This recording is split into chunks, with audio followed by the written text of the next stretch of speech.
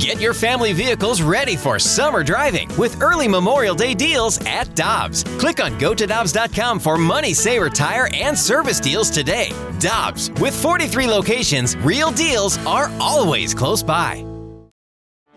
Get ready for the greatest roast of all time, the Roast of Tom Brady, a Netflix live event happening May 5th. Hosted by Kevin Hart, the 7-time world champion gets his cleats held to the fire by famous friends and frenemies on an unforgettable night where everything is fair game. Tune in on May 5th at 5 p.m. Pacific time for the Roast of Tom Brady, live only on Netflix. This is the Opening Drive podcast on 101 ESPN. Presented by Dobbs Tire and Auto Centers.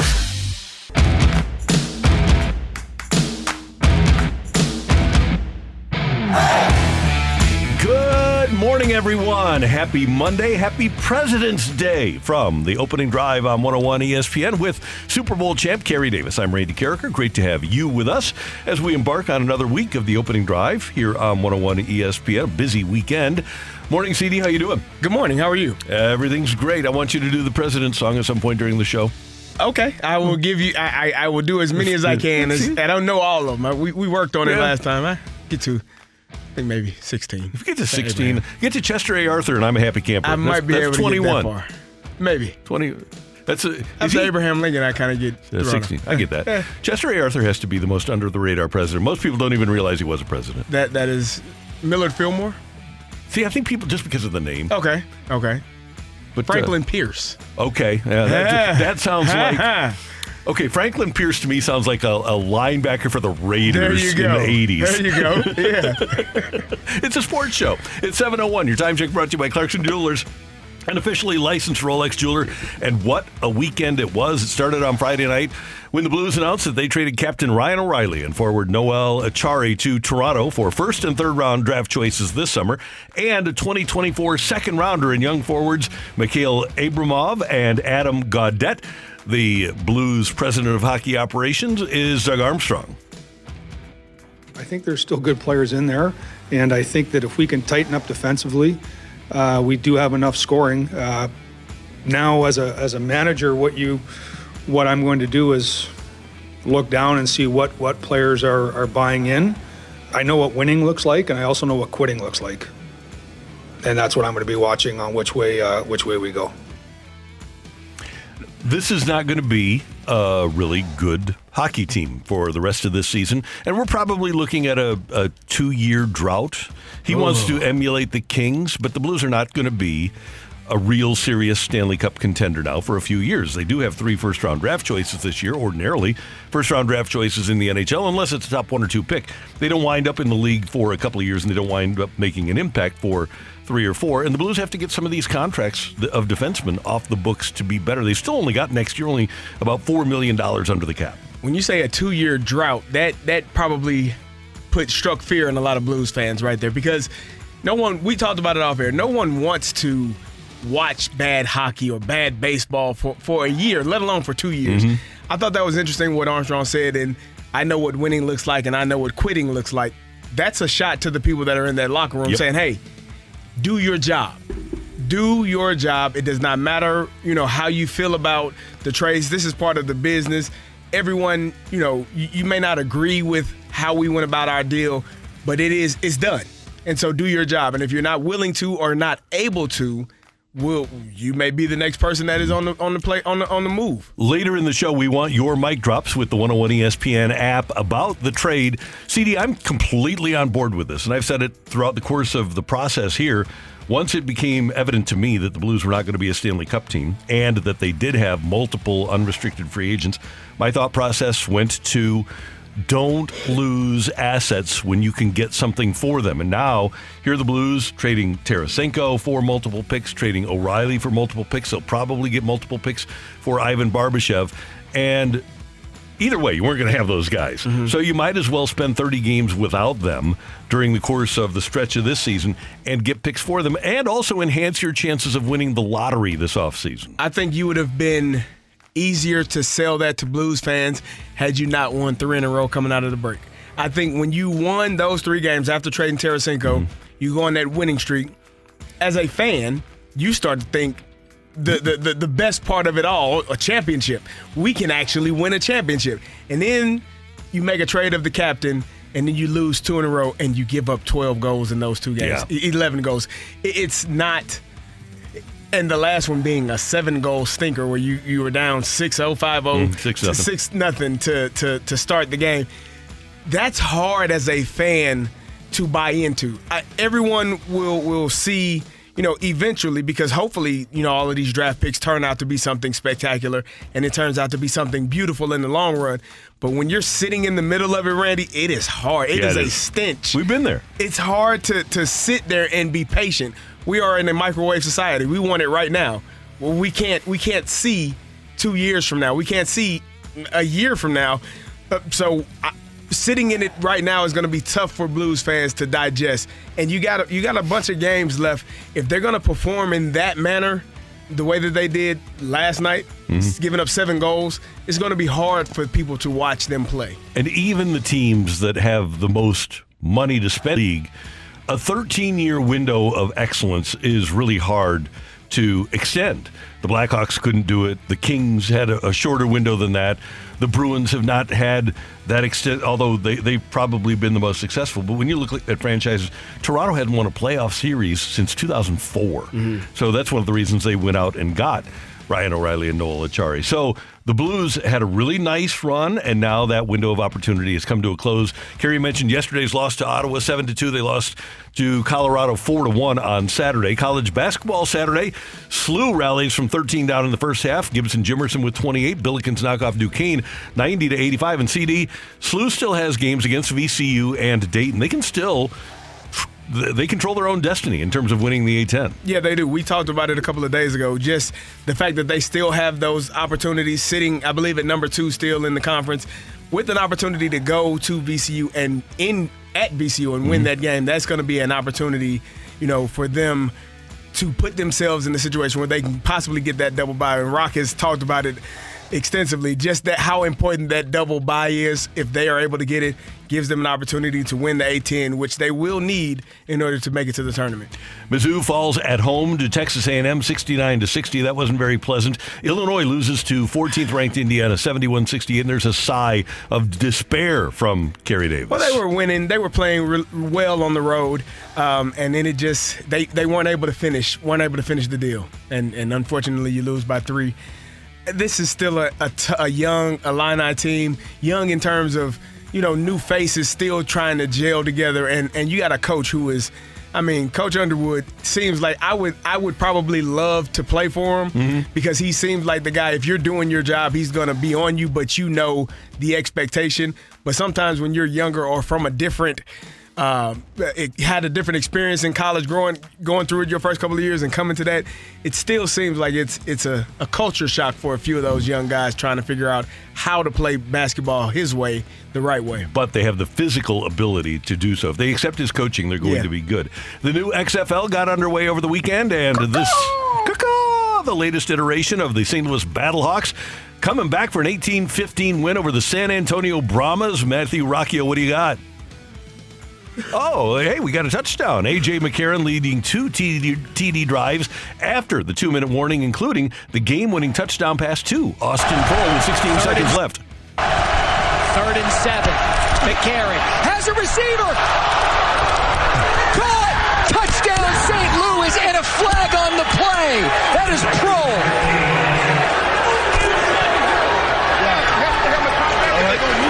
That's his dad, Ricky.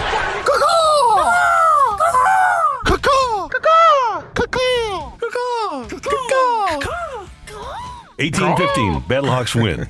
That was. Randy, I watched that game, and let me tell you something. They had 2 first downs going into the fourth quarter. Talking about the Battlehawks, it was tough to sit there and watch that offensive display for 3 3/4 of that game. Yep. It was maybe really 3 7/8 of that game. It was a really tough game to watch, but to see them get the victory in the manner that they did, I I didn't know how I would feel about the rules. You can go for 1, you can go for 2, you can go for 3. And then instead of an onside kick, you get a 4th and 15, essentially, from your own 25-yard line.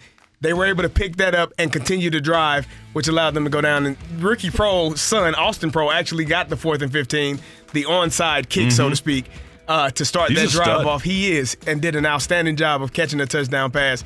I thought the best part of that was watching his father and him embrace after that touchdown. You know, it's one thing to see your kid have success from the stands. I know it's got to be a completely different thing to watch him on the sideline, be able to coach him, teach him how to run the routes, show him exactly what needs to be done, and he does it and has success and gets the game-winning touchdown. That, to me, was awesome. A.J. McCarron, 6'3", 220. He is to the XFL what the 6'4", 225-pound Tom Brady is to the NFL. Oh, okay. He's going to be that champ. He's going to be that guy for years to come? Well, at least the year. Okay, because... We'll see. We'll see how it goes. Golf at the Hennessy's Invitational. I call it the Hennessy's Invitational because we're in St. Louis. Tiger Woods finishes 1 under in a tie for 45th. Good weekend, Tiger. Good job, man. John Rahm wins, becoming the fastest golfer to 3 wins in a season since Johnny Miller in 1975. Ricky, somebody mentioned this Friday, asked if we would pull it off. Yes, Ricky Stenhouse Jr. snaps a 199-race winless streak by winning the Daytona 500. Congratulations to Ricky. Ricky, that's any NASCAR driver named Ricky I'm a fan of. I hope he's driving the Wonder Bread car. I didn't watch enough of it to know whether or not. Or did he just have a me with a cougar on the hood? That would be awesome. Number as well. 62. I know much about Ricky Stenhouse. Give me a moment. Ricky, okay. Give me a moment. I can pull up his car. And you know what we got last night at the NBA All-Star Game? We got a Jason Tatum minute. Jason Tatum is one of the best players in the NBA. Tatum drives down and throws it down. Wow! And he reps his city. Who do you got in the Super Bowl tonight? The St. Louis Rams. Oh, we can't let it go. The St. Louis Rams. It's time for the Jason Tatum minute. Team Giannis outscoring Team LeBron 184-175, and St. Louisan Jason Tatum with an All-Star Game record 55 points. He was the MVP of the NBA All-Star Game. It was awesome. I mean, well, the game wasn't awesome. It was awesome to see him perform in the manner that he did. Obviously, no one's playing any defense, but he was shooting the ball pretty well, had some really good dunks, and the game, LeBron finally lost his first All-Star game as a captain. Giannis got the win. It was All-Star weekend to me was pretty good. I enjoyed it. I thought they did a really good job of putting everything together. I loved the draft beforehand, which I thought was really cool. But it was really nice to see Jason Tatum get the All-Star win and the All-Star MVP. Okay, so we have a total of probably 18 on-air and sales employees here at 101 ESPN. If you include us, T-Mac and Ajax, and then you've got 3 people with the BK and Ferrario show, 3 people with the Fast Lane, and then you've got a sales staff that includes, by the way, a former D1 player, Maggie Teslowski, who's terrific, and we've got maybe a half dozen, 7 or 8 salespeople. I got a rule in radio: if salespeople aren't around for more than 6 months, I don't learn their name. So some we got, some we don't. Okay. So my question to the panel here this morning was, how long would it take our 18 to 20 people to score that many points, which was 359 points. So basically 180 buckets. For our 18 people, Carrie and Matthew both said 10 minutes or less. Yeah. Seven. If we're talking just layups. Yeah, just layups. Now, if you were to move us out free throw line, extended everywhere. Free throw line. You move us like 6 feet away from the hoop. It's gonna get. I still feel like because that is a tough shot. Yeah. That's a tough shot. But 15 feet, it's a wrap. We're there for 5 hours. We're gonna be there all 6 day. hours. Yeah, we're gonna be there all day. Yeah. Action Jackson, Kerry Davis, the athletes on the fast lane. Mm-hmm. Those guys are all. You guys are all putting in buckets. We got a couple salespeople who can absolutely make them drop. So I mean, I don't think this is going as bad as you think it is. This is completely uncontested. You and I can do the mic and drill. I think our entire group. I think we take at least an hour to score 359 uncontested points. Probably. I mean, we are. This sounds like I'd say there's going to be some heavy lifting by a few players. By Mags, Mags is going to be. Yeah. shoulder's going to be a little sore. I like how the athletic event that like Tim and the guys on the morning show did was beat a professional golfer. We're like, let's put a video together where if we can score enough points against absolutely zero defense. Against air, yeah. That's what we're thinking. The levels are different. The levels are different. fun. I'm not saying we shouldn't do it. I'm just saying the levels are different. Yeah. Hey, happy President's Day. Great to have you with us. If you are not working today, congratulations. We're forced to be here. Yeah, congratulations. Good for you. Yeah. Good for you. I mean, it's a lot of teachers at home right now. Good for them. Yeah, good for them. Good. They need bankers. Yeah. Days off. Yeah, true. Our friends at the Postal Service. Kids these days, Randy. You know what? This time of year, February 20th, when I was a kid, there was snow on the ground. There was like 2 feet of snow. Right. And I would walk to school, and there were no sidewalks. It was like on like 2 feet of snow on top of grass. Yeah. Uphill both ways, going to school and back. And when I was in school, when I was like in 3rd grade, 4th grade, and I've got friends that are listening that were in grade school, Parkway grade schools at the same time. We know. So we started school at like 5 in the morning, got off at 5 in the afternoon. It was dark when we went to school and dark when we were going home. It's amazing how that worked, isn't it? Yeah, it was awful. Yeah. It was awful. How we turned out, I don't know. Yeah. I have no idea. 2 miles, right? Yep. At least. Each way. Each way. Yeah. That's what you've been calling the good old days this entire time? Yeah. It wasn't that great. You had to be there, Rock. Built character, built toughness. Yes, it did. You don't hear us. You don't see us flopping all over TV, do you? Nope. You see us showing up for work every day, don't you? Every day. Work hard, not just try hard. Yeah. That's Kerry Davis. God, how many times have your players had to hear that? Jeez. Every single day. I'm sick of hearing it after one time out of your mouth. I can't imagine what the players are at. Yeah. Just telling you. Hey. You're not cheating me, you're cheating yourself. There you go. Hey, we're the second greatest generation. Coming up, 3 things we loved about the weekend on the opening drive on 101 ESPN. You're back to the Opening Drive podcast on 101 ESPN. Presented by Dobbs Tire and Auto Centers.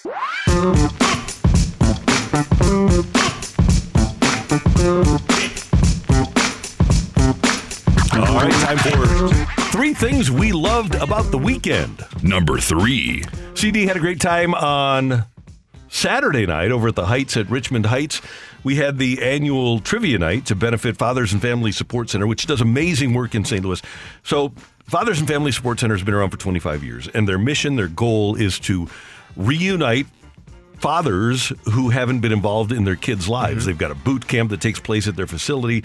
They will take young men who are just getting out of jail, put them into boot camp, and over the course of 25 years, Fathers and Family Support Center has reunited 19,000 fathers with 49,000 kids. They're going to pass 50,000 kids who actually get a father back in their lives this year. And I always tell the folks over at Fathers and Family Support Center that this should be a national template. Yeah. It's a great, it's one of the best kept secrets of nonprofits in St. Louis. But the template is spectacular, and I'm so honored that they have me being a part of it because the young men, they benefit, but they like it. The kids obviously benefit because they get their dads back in their lives, and I was honored to be a part of it. Congratulations to all the people involved with Fathers and Family Support Center on a great night. Yeah, that's an amazing, just what they do to keep these young men, keep their fathers, the young men and the kids, keep their fathers in their lives. It's important, extremely important for kids to have their children, to be in their children's lives. So I'm sure you had an awesome time there and just really enjoyed the experience. But what they do, as I said, is so important to families in our communities. It's inexplicable how important our fathers are to our young men and young women. Yeah, and we can't blame the kids because this is something that's been normalized in society. Yep. In that a kid grows up and his dad's not around, and his dad has 4 or 5 kids from 2 or 3 moms, and the dad's just not around. But that's the way they grew up. And so we're hopefully we'll be able to end that circle and have dads be committed fathers to the kids that they bring into this world. Yeah, man. And at times, sometimes it just feels like it's overwhelming, overbearing for them. But to get assistance, to get some help, in whether it's with court or with just knowing how to become the best father you can be, is extremely important. For me, Randy, it was the All-Star selection, the NBA All-Star selection. I talked about it earlier. It was fun to watch the interaction. It was playground style. You know, the NBA has kind of turned the All-Star game into a playground type of atmosphere where you get to a certain point level. There's no clock in the fourth quarter. You got to score a certain amount of points. So in order to score your most points, you got to pick the best team. And I like what Giannis and what LeBron were able to do. Giannis didn't even realize he was picking. He picked the person that he couldn't pick at the time. It was just, it was live TV. It was fun to watch. It was really cool. They call it the Elam ending, and I've always loved it because so you hit a point. And then you set a target at a point in the fourth quarter where you say whoever gets to this first, and it cuts out all the the constant free throws and fouling and timeouts that slow down a basketball game at the end so much.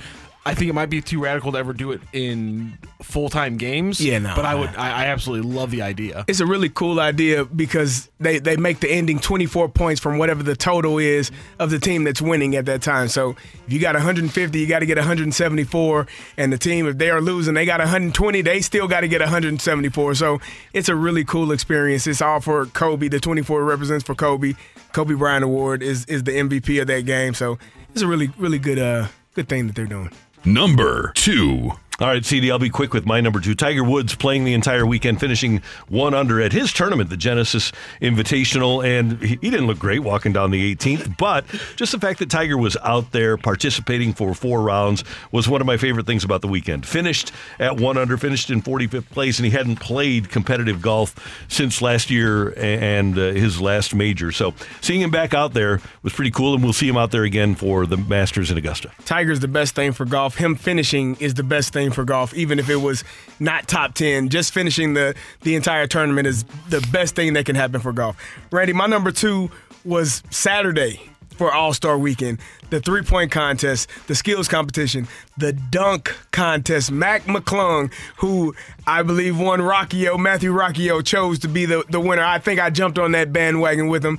It was fun. It was exciting. It brought life back into the environment, into the atmosphere. And it was just a good weekend on Saturday to watch those guys perform. Watch Dame Lillard hit the three-pointer, win the three-point contest, and watch Mac McClung win the dunk contest was great TV for me. NBA does it right. Number 1. And, Gary, for me, even though I hate seeing a player like Ryan O'Reilly, who was the Blues captain, and he was the Conn Smythe winner when the Blues won the Stanley Cup, hate seeing him leave. But we are in a society, a sports society, where we love the transaction actually more than the action. Yeah. And so for the Blues to make this trade well before the trade deadline and get the massive haul for a couple of players who were not going to be back next year, O'Reilly and Atari were not going to be back next year, for the Blues to get 3 draft picks and 2 players for those 2 guys, I thought was great. And that was, even though it was O'Reilly that was going out the door, I knew that we weren't going to get anything back, we, the Blues. Once they start winning again, I knew we weren't going to get anything back in exchange for O'Reilly if he left as a free agent. So my number 1 about the weekend was the transaction and just thinking about and reviewing and rehashing that trade. Yeah, I don't think we'll know, the total benefits of that trade until the players are drafted and we get to actually see who comes in. I know it's frustrating for Blues fans to see O'Reilly leave, to see the captain leave, Tarasenko leave, Achari, but hopefully we get to open that window and extend that window a little bit longer to be a championship type organization. For me, Randy, my number 1, I spoke about it earlier, the Battlehawks comeback. It was terrible football, Randy. I'm an offensive guy. It was terrible football, man, for 3 quarters. 3 3/4, 7/8 of the game were terrible to watch. But that last 2 minutes is why you stick around and continue to watch. They're down, they score the touchdown, they get the 3-point conversion, they're down by 3, get the ball back out on a 4th and 15, go score another touchdown to win the game. I was a little bit torn, Randy, because they were playing my former teammate in Hines Ward. He was excited until that first touchdown was scored by the Battlehawks and then 3-point conversion. Then the next touchdown, his excitement went out of his face. You could just see how much work and how much effort was put in by both teams. It was a good game, and the Battlehawks were able to come out on top. And what do you think of the rule? If you aren't aware of it or weren't watching the game, rather than an onside kick, you can try a 4th and 15 from your own 40-yard line. I like the rule. What do you think? I like it, but I wouldn't like it in the NFL because I think it's too far from what the NFL rules are and what they have been. I like tradition. I like the things the way that they are. But they've gotten away from the real onside kick because you have to have 5 guys on each side of the kick. But it's still a kick. It's still a chance. It's not going to happen more times than not. But the scramble, try to get that football is always fun for me. But the 4th and 15, I mean, that's a hard play to pick up. Yeah. But obviously the Battlehawks were able to do it. And I would never go for 1. You go for 1 from the 2-yard line and 2 from the 5-yard line. Why you're out of the shotgun anyway. Yeah. So just go from the 5. Yeah, wouldn't make a difference. I mean, 1 yard line. I mean, 1 point conversion from the 2-yard line is not a big deal versus a 2-point from the 5. I'm with you. Go ahead and get that. That's Carey. I'm Randy, and that is 3 things we loved about the weekend. Coming up on this President's Day, we're going to visit with the president of the St. Louis Blues, Chris Zimmerman. By the way, later in the show, Carolyn Kindle will join us, president of St. Louis City SC. Bill DeWitt III will join us, president of the Cardinals. That's coming up in the 9 o'clock hour. And we'll be talking Ryan O'Reilly throughout the course of the day, and we want your mic drops with the mic drop feature on the 101 ESPN app. We'll take your texts later as well here on the opening drive on 101 ESPN. The smartest way to do your homework is Heckman Lumber. Warm weather means homework for homeowners, and if your homework means a new deck, then turn to the deck experts at Hackman Lumber. Browse the largest inventory of decking materials and deck accessories in Missouri at Hackman Lumber Company. Talk with their experts about treated lumber, cedar, TimberTech, Trex, Evergreen, and Azek to find the best deck for you. Check out endless choices of railings, balusters, and LED deck lighting options. Hackman Lumber Company will not be undersold on in-stock decking materials, guaranteed. You can choose to do it yourself with Hackman's expert advice, or they can recommend reputable contractors to do the work for you. Hackman Lumber is an authorized Yeti dealer and also stocks a large assortment of grills, so celebrate summer with a new Big Green Egg, Weber gas or charcoal grill, and all of the accessories from Hackman Lumber. Come visit their showrooms in St. Charles, Pacific, and Troy, Missouri, or online at hackmanstl.com. You're back to the Opening Drive podcast on 101 ESPN. Presented by Dobbs Tire and Auto Centers. On your flagship station of the St. Louis Blues, that's Carey Davis. I'm Randy Carricker, and happy President's Day. Good to have you with us on 101 ESPN. And on this President's Day, we go to the Brown and Crouppen Celebrity Line, and joining us is the president of your St. Louis Blues, Chris Zimmerman. Always good to talk to Chris. How are you, sir? Good morning, Randy. I'm doing pretty well. Good. I know that's always a tough, emotional weekend when you have to make a move like the Blues did in trading Ryan O'Reilly. Yeah, and I think maybe as hard, the last couple of weeks you see first Vladdy go, and obviously Mikkola, and then this weekend O'Reilly and Achari, and that's a massive change to the team. It's a massive change to the organization. I can tell you this one, obviously both Vladdy and O'Reilly contribute a huge amount to our organization.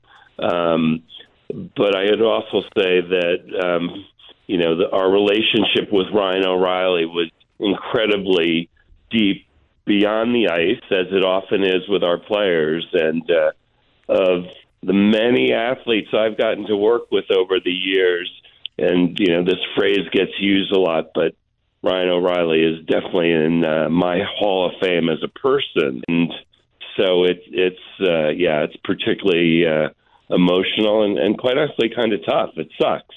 Hey, Chris, we know what the trades can do to the professional side, to the hockey side of things. How does it impact the business side in terms of maybe ticket sales or concessions or things of that nature? Is that something that you all take into consideration when you're looking at people that may be traded in or out?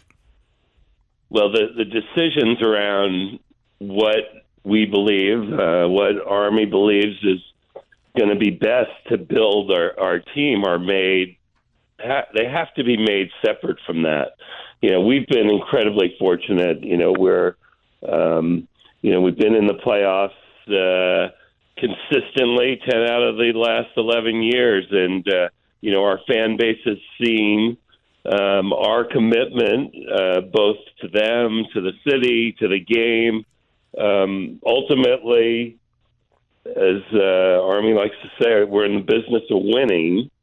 and we believe these are the moves that are going to bring us back as quickly as possible. And so there's lots of reason to think that by being aggressive now, this is going to position us best for the future. And I think, our fans, and we have massive number of fans who have been with us a long, long time, long before 2019 came, that they understand that.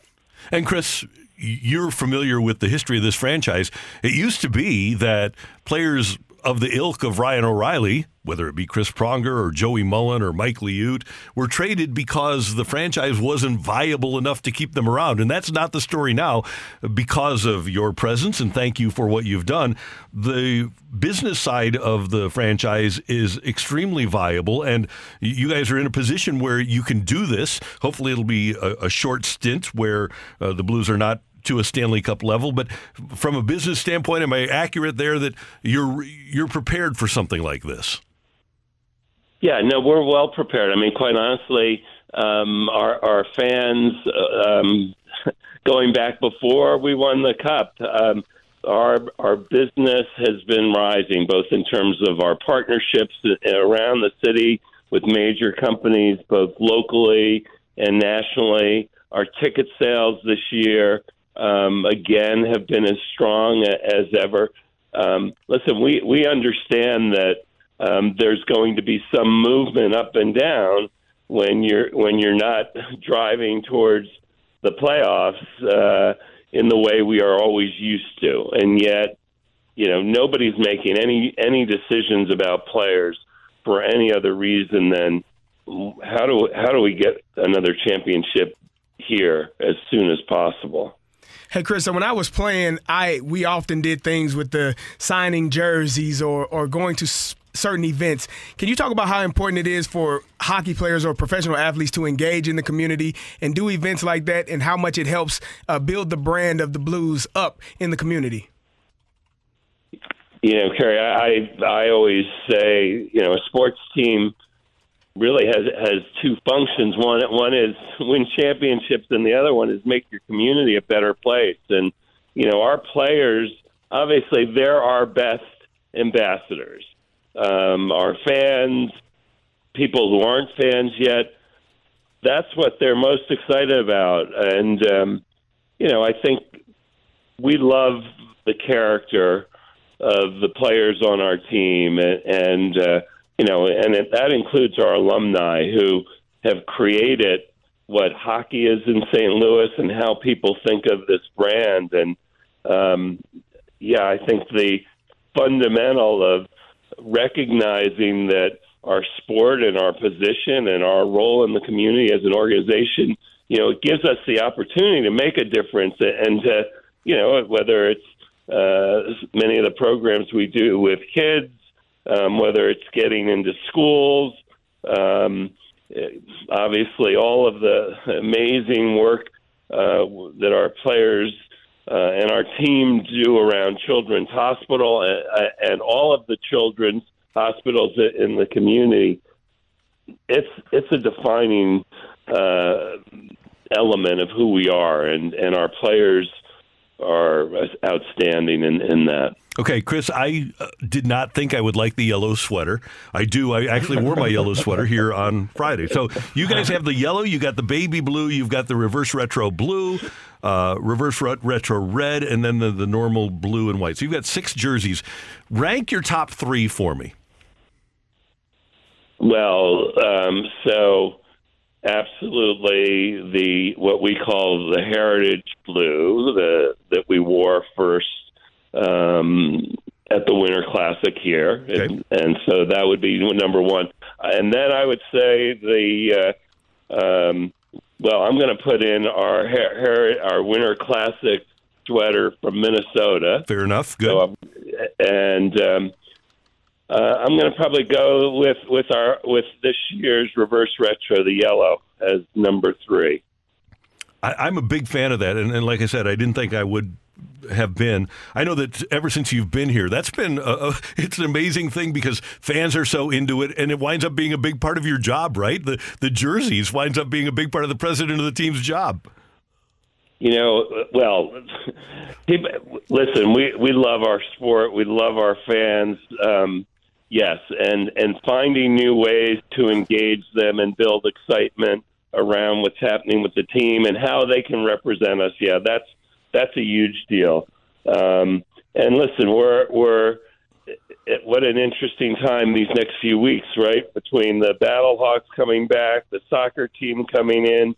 You guys always talk about how strong we are as a sports city, and I just think it's as usual. We would like to be in a different position, but I think the work that we're doing right now is what's going to get us back to the position we're all familiar with. And wow, what an awesome time for sports here. It's fantastic. Chris Zimmerman, happy President's Day. Thanks for taking some time with us. We do appreciate it. We'll talk to you soon. All right. Thanks so much, guys. Have a good one. You too. That's our friend Chris Zimmerman, president of the St. Louis Blues. He talked about the Battlehawks. I wonder if they're going to have, should I asked him, if they're going to have some Battlehawks representatives in the stadium, in the rink at some point. Yeah, come to some games, some St. Louis City coaches or players showing up. I know they have a very tight relationship, the Blues do, with City. Since the Battlehawks are basically they fly into town for a game, I think it's going to hopefully they'll be able to do that. They come in the night before. Yeah, so a Saturday night game. Yeah, maybe you can come in Saturday night. That'll be good. Yeah, establish that connection. Yep. That's Carey. I'm Randy. Coming up next, take it or leave it. Get your text into the Air Comfort Service text line 314-399-9646. 314-399-YO-HO. You won't believe the take it or leave it that I've got for Carey next on 101 ESPN. You're back to the Opening Drive podcast on 101 ESPN. Presented by Dobbs Tire and Auto Centers. It's time for Take It or Leave It. Want to say something? Want to put it out there? If you like it, you can take it. If you don't, send it right back. Get your text into 314-399-9646 and give us your Take It or Leave It. Brought to you by Gloria Lou Realty. Visit GloriaHasTheBuyers.com and start packing. That's my final offer. Take it or leave it.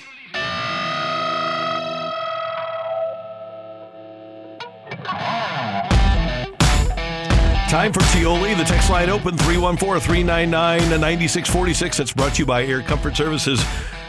All right, Carey Davis, Dateline, Killahornia, Ireland.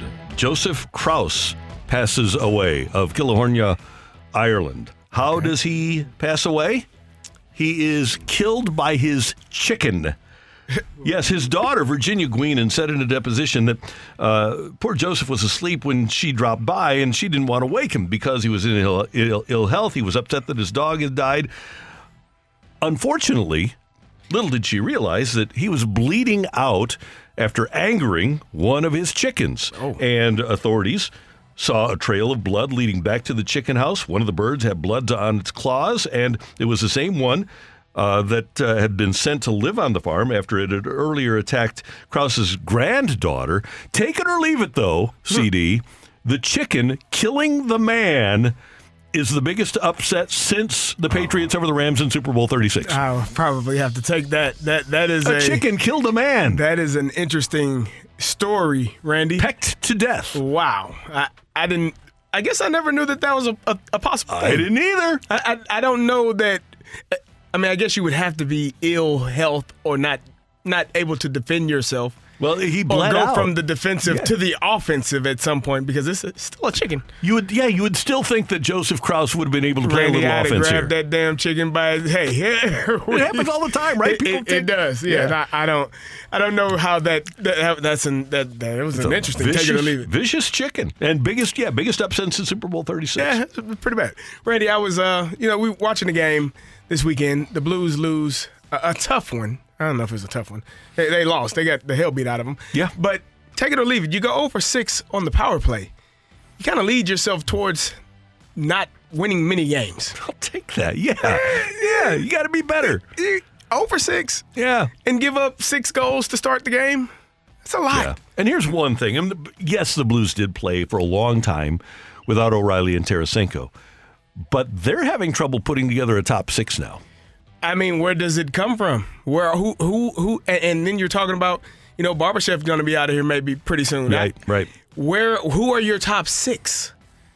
So, do you put a line with Buchnevich, Thomas, and Kyrou? Is that? Do you put all three of them on the line together? I think you do. So then, and then Shen, right, with Saad when he's Saad, healthy. Maybe Neighbors. So you got a top 4? Yeah, maybe. On offense? Yeah. Maybe? Yeah. Not great? No, it's going to be difficult. It's not going to be easy. But they do or does Toropchenko or Sammy Blade, do one of those guys get moved up? Good question. Are they going to, get those top 6 minutes? Randy, I don't know where they go. No, and I don't know what the severity. None of us know what the severity of the Neighbors injury is either. You're hoping that you could see him get a ton of minutes here down the stretch, but that's not going to happen now. All right, text 65. Not that. It's 314-399 YOHO. Just look at the letters on your phone, YOHO, and dial that. Or just save it in your phone and text us, and Matthew will provide a take it or leave it from you to Carrie and Randy. What do you got, Matthew? We need to get to 9 o'clock. We got to talk to these Blues fans. Take it or leave it. Ryan O'Reilly will be back with the Blues next season. Leave it. I'm going to leave it as well. It's not as simple. That's the thing, yeah. It's not as simple as he left and, he will be willing to sign and come back. He might enjoy where he's at now. He might want to test free agency and really see how much he can get paid in the open market.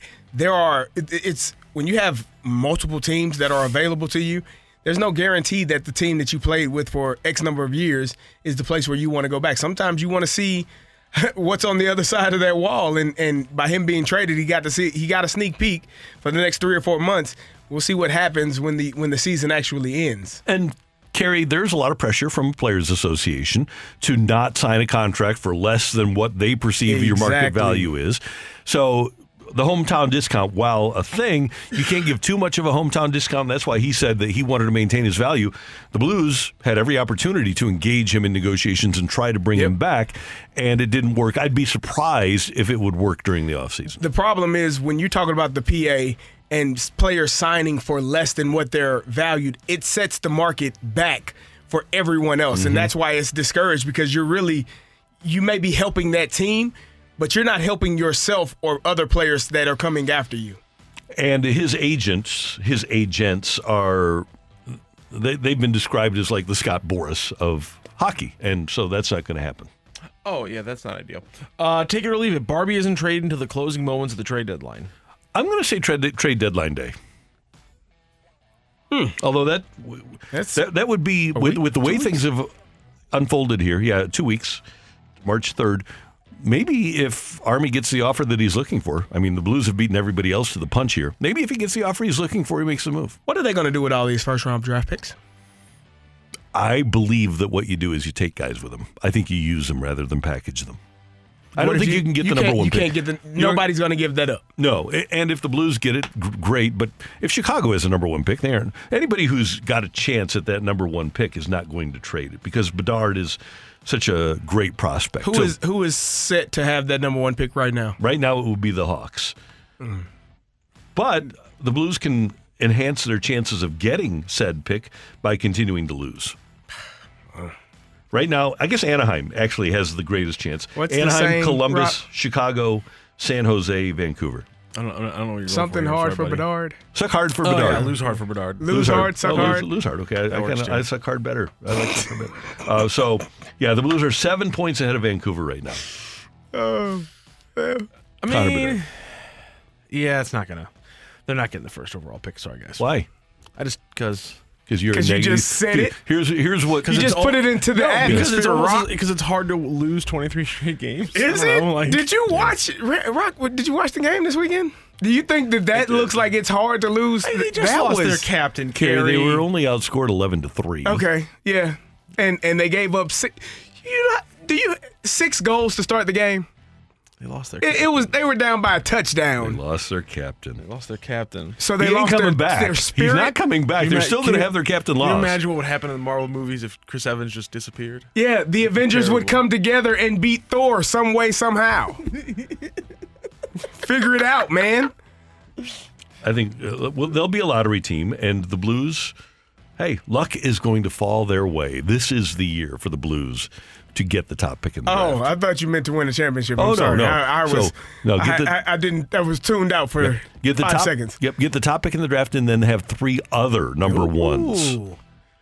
And then you go to be a championship team next year. Probably not next year, but 3 years down the road. And then go on a run where you win like 3 in 6 years. I like that. Yeah, there we go. Take it or leave it. The Blues will move one of their top 4 defensemen before the deadline. Leave it. Totally leave it. Nobody's going to take him. Right. If you're a team that has a chance to win the Stanley Cup, the only guys you're moving are Parayko or Krug. Colton Parayko signed through 2030. It's 2023 right now, and Colton Parayko is signed through 2030. How old is Colton? 27, 28. So it's not going to be him. He hasn't played well enough for a team that thinks they're going to win the Stanley Cup, right? 29. Yeah. So if you're a team that is trying to win a Stanley Cup, are you giving up a premium for him, or a minimum? I'm not. I like him a lot. Letty?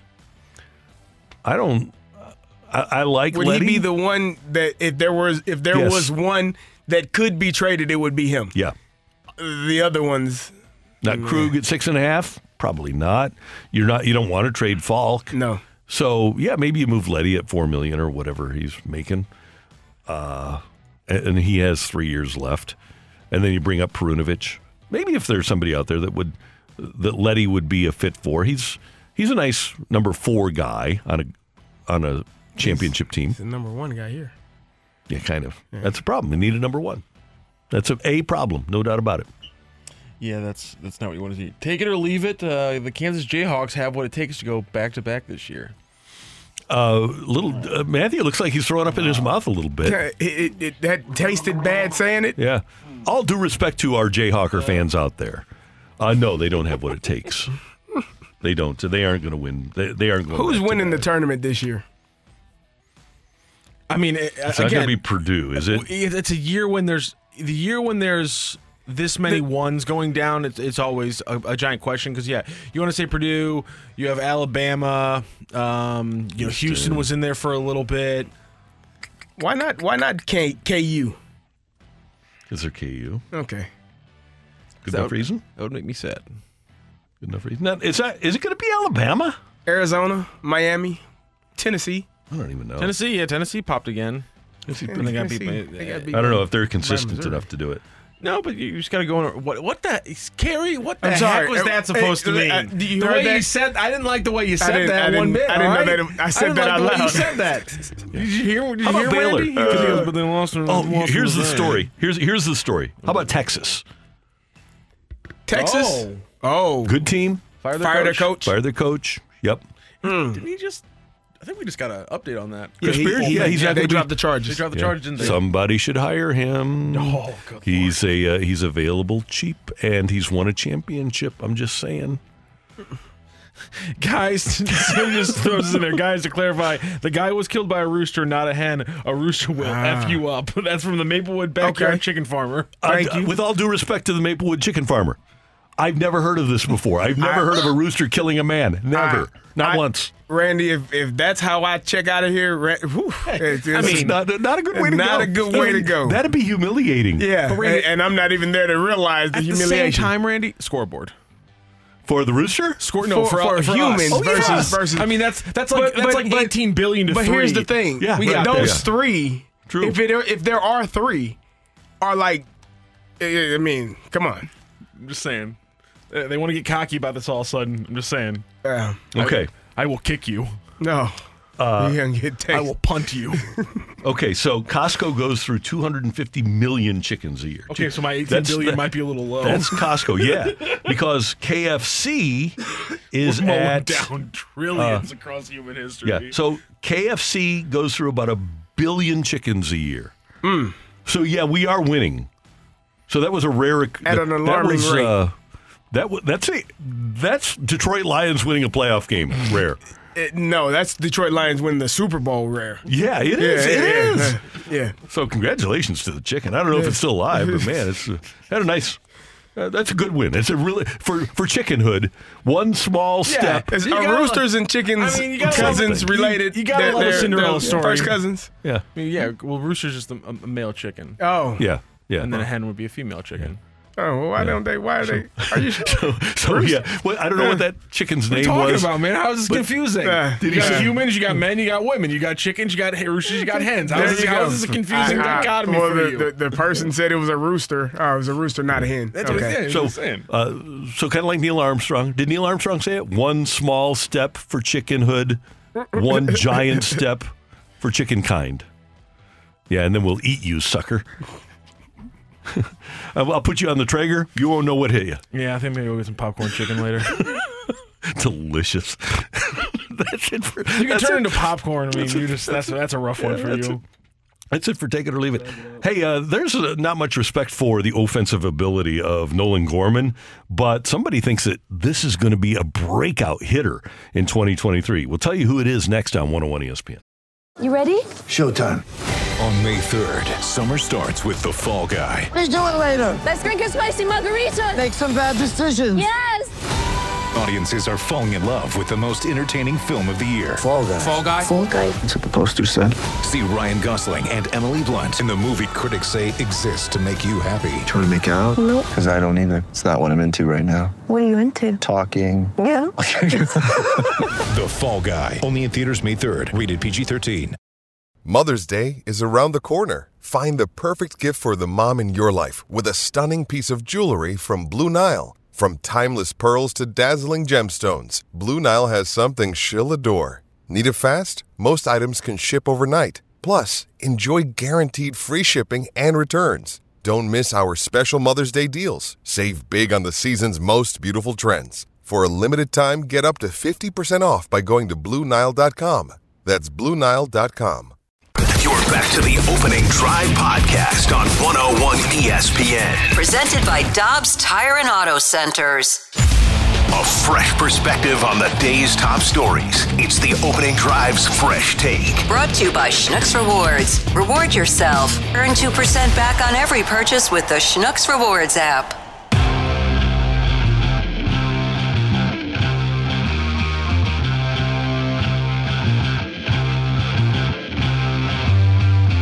Had a full off season this year. I think that's kind of the first one I've been able to have without doing camps or the fall league or anything. So it's been really good to strength phases and power stuff in the gym, and then started hitting in December, early December, and I'm ready to go.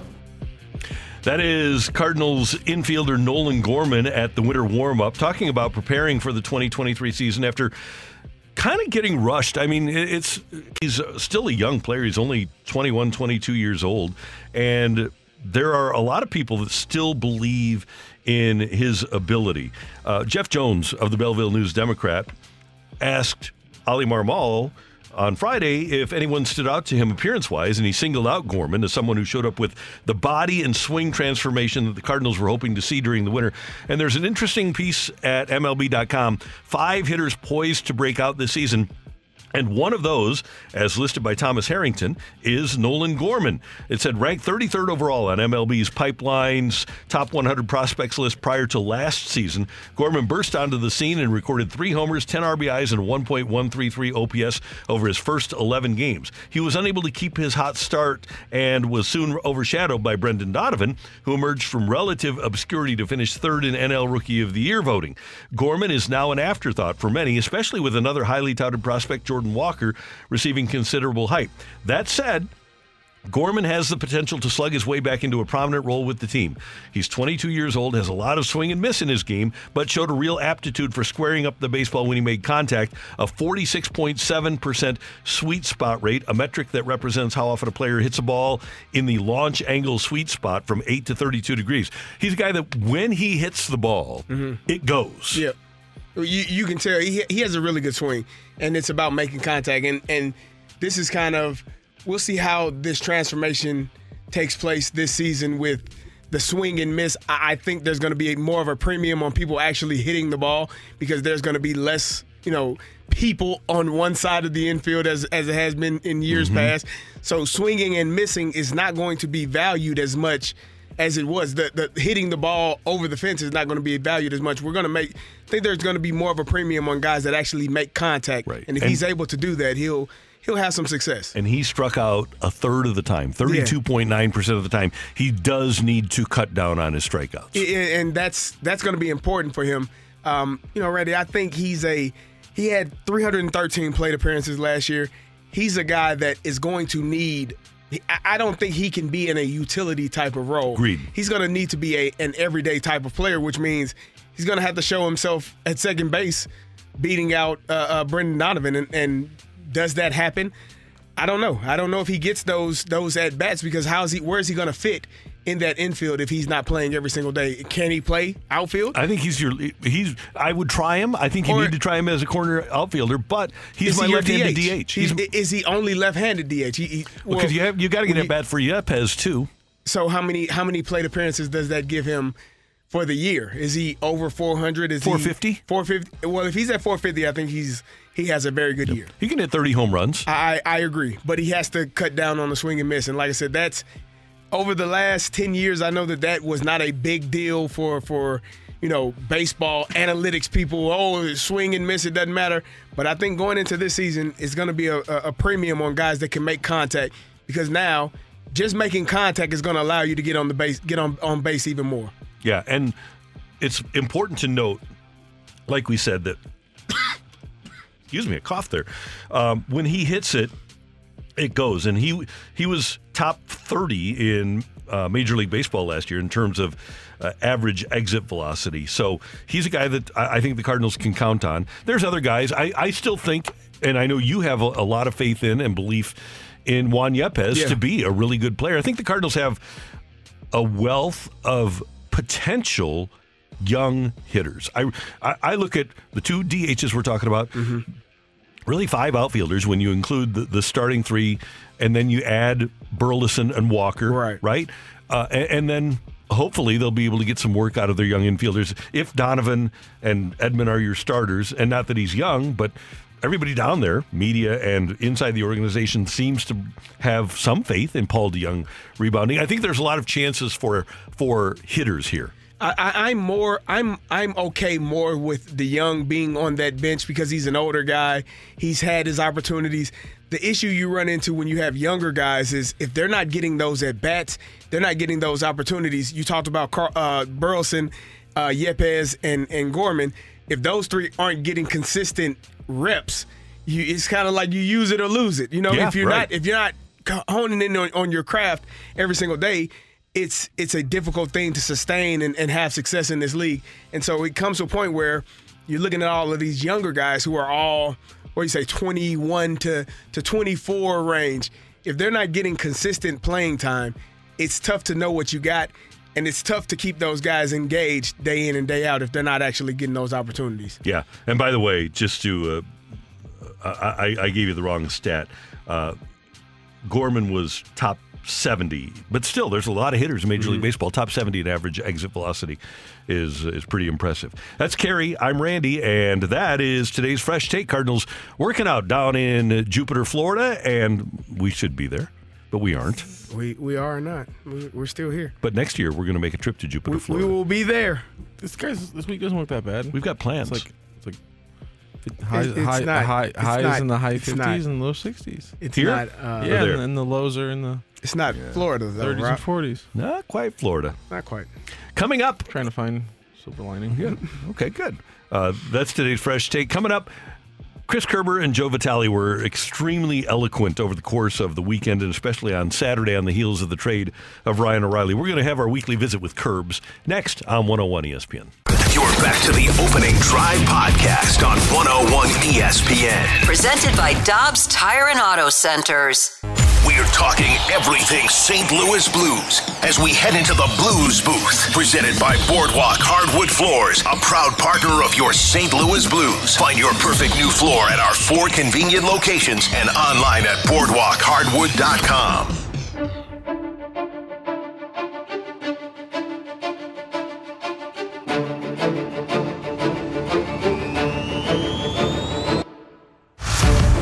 With Kerry Davis. I'm Randy Carricker. It's the opening drive on 101 ESPN, and standing by is the voice of your St. Louis Blues, Chris Kerber. And Kerbs, I want to start with this. I know that you had developed over the years, as anybody who was around Ryan O'Reilly, a really good relationship with him, and we were all sad to see him traded. And I just wanted to congratulate you and Joey on the way you handled the trade, especially during the game on Saturday, because it's tough. It's tough as a fan. It's tough as when you do your job. You lose a friend walking out the door, but I thought that the way that you and Joey handled that was brilliant. I was driving around and couldn't have been happier or more proud of the way that our station and the Blues broadcast handled that departure.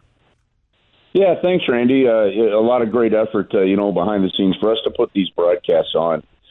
Grant Francis, Alex Ferrario, we're texting Tommy Mattern, who's working down there with everybody at Mardi Gras. And it takes a village, man, and it was excellent. The Blues delayed the presser 5 minutes so we could make sure that it was carried live on 101, and everybody was just a great team effort. And you know what? Those are unique games to have to do, and especially over the weekend, both of these games, and behind the scenes to give people an idea of just kind of as a broadcaster how you might handle that. But we talk about it off the air, even with Panger and JK, who you guys talk to once a week every morning at this time, and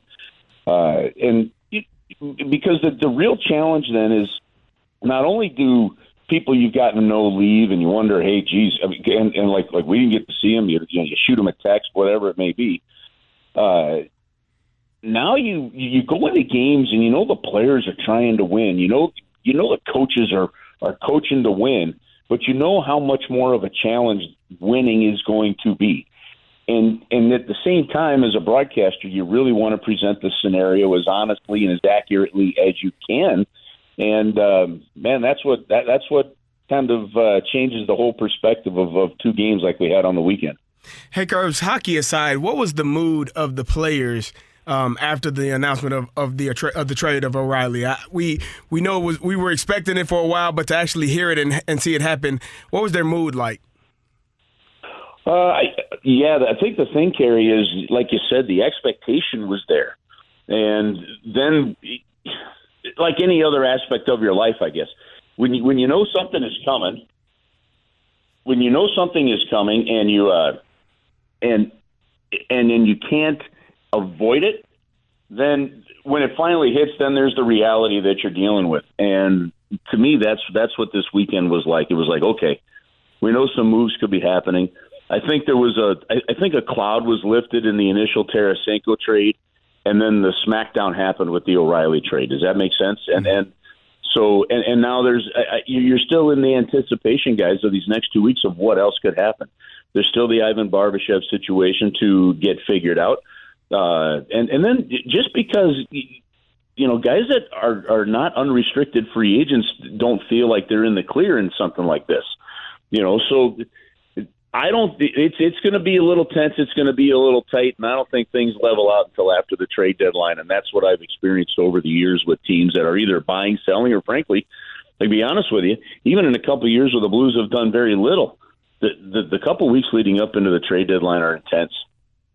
Yeah, and you're right with there's specifically one guy in Barbashev that we'll be keeping an eye on over the course of the next couple of weeks. And this is from a fan's perspective. I'm always entranced by the idea of watching young players get their opportunity. And I don't know if these guys are going to wind up being stars or superstars, but so often, Curbs, we find guys and we watch guys. Remember the CPR line? Who would have ever thought that Porter and Cracknell and who am I leaving out? Reeves. Yeah, Reeves. Those guys would be such an effective fourth line. And that's the sort of thing I'll be watching for over the stretch of this season is, can we find those energy guys that, as we know all too well here in St. Louis, are imperative if you're going to win a championship?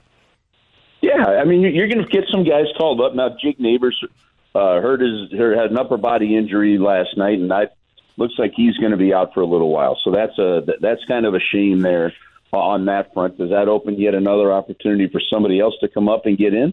Well, we'll have to wait and see. But you're right.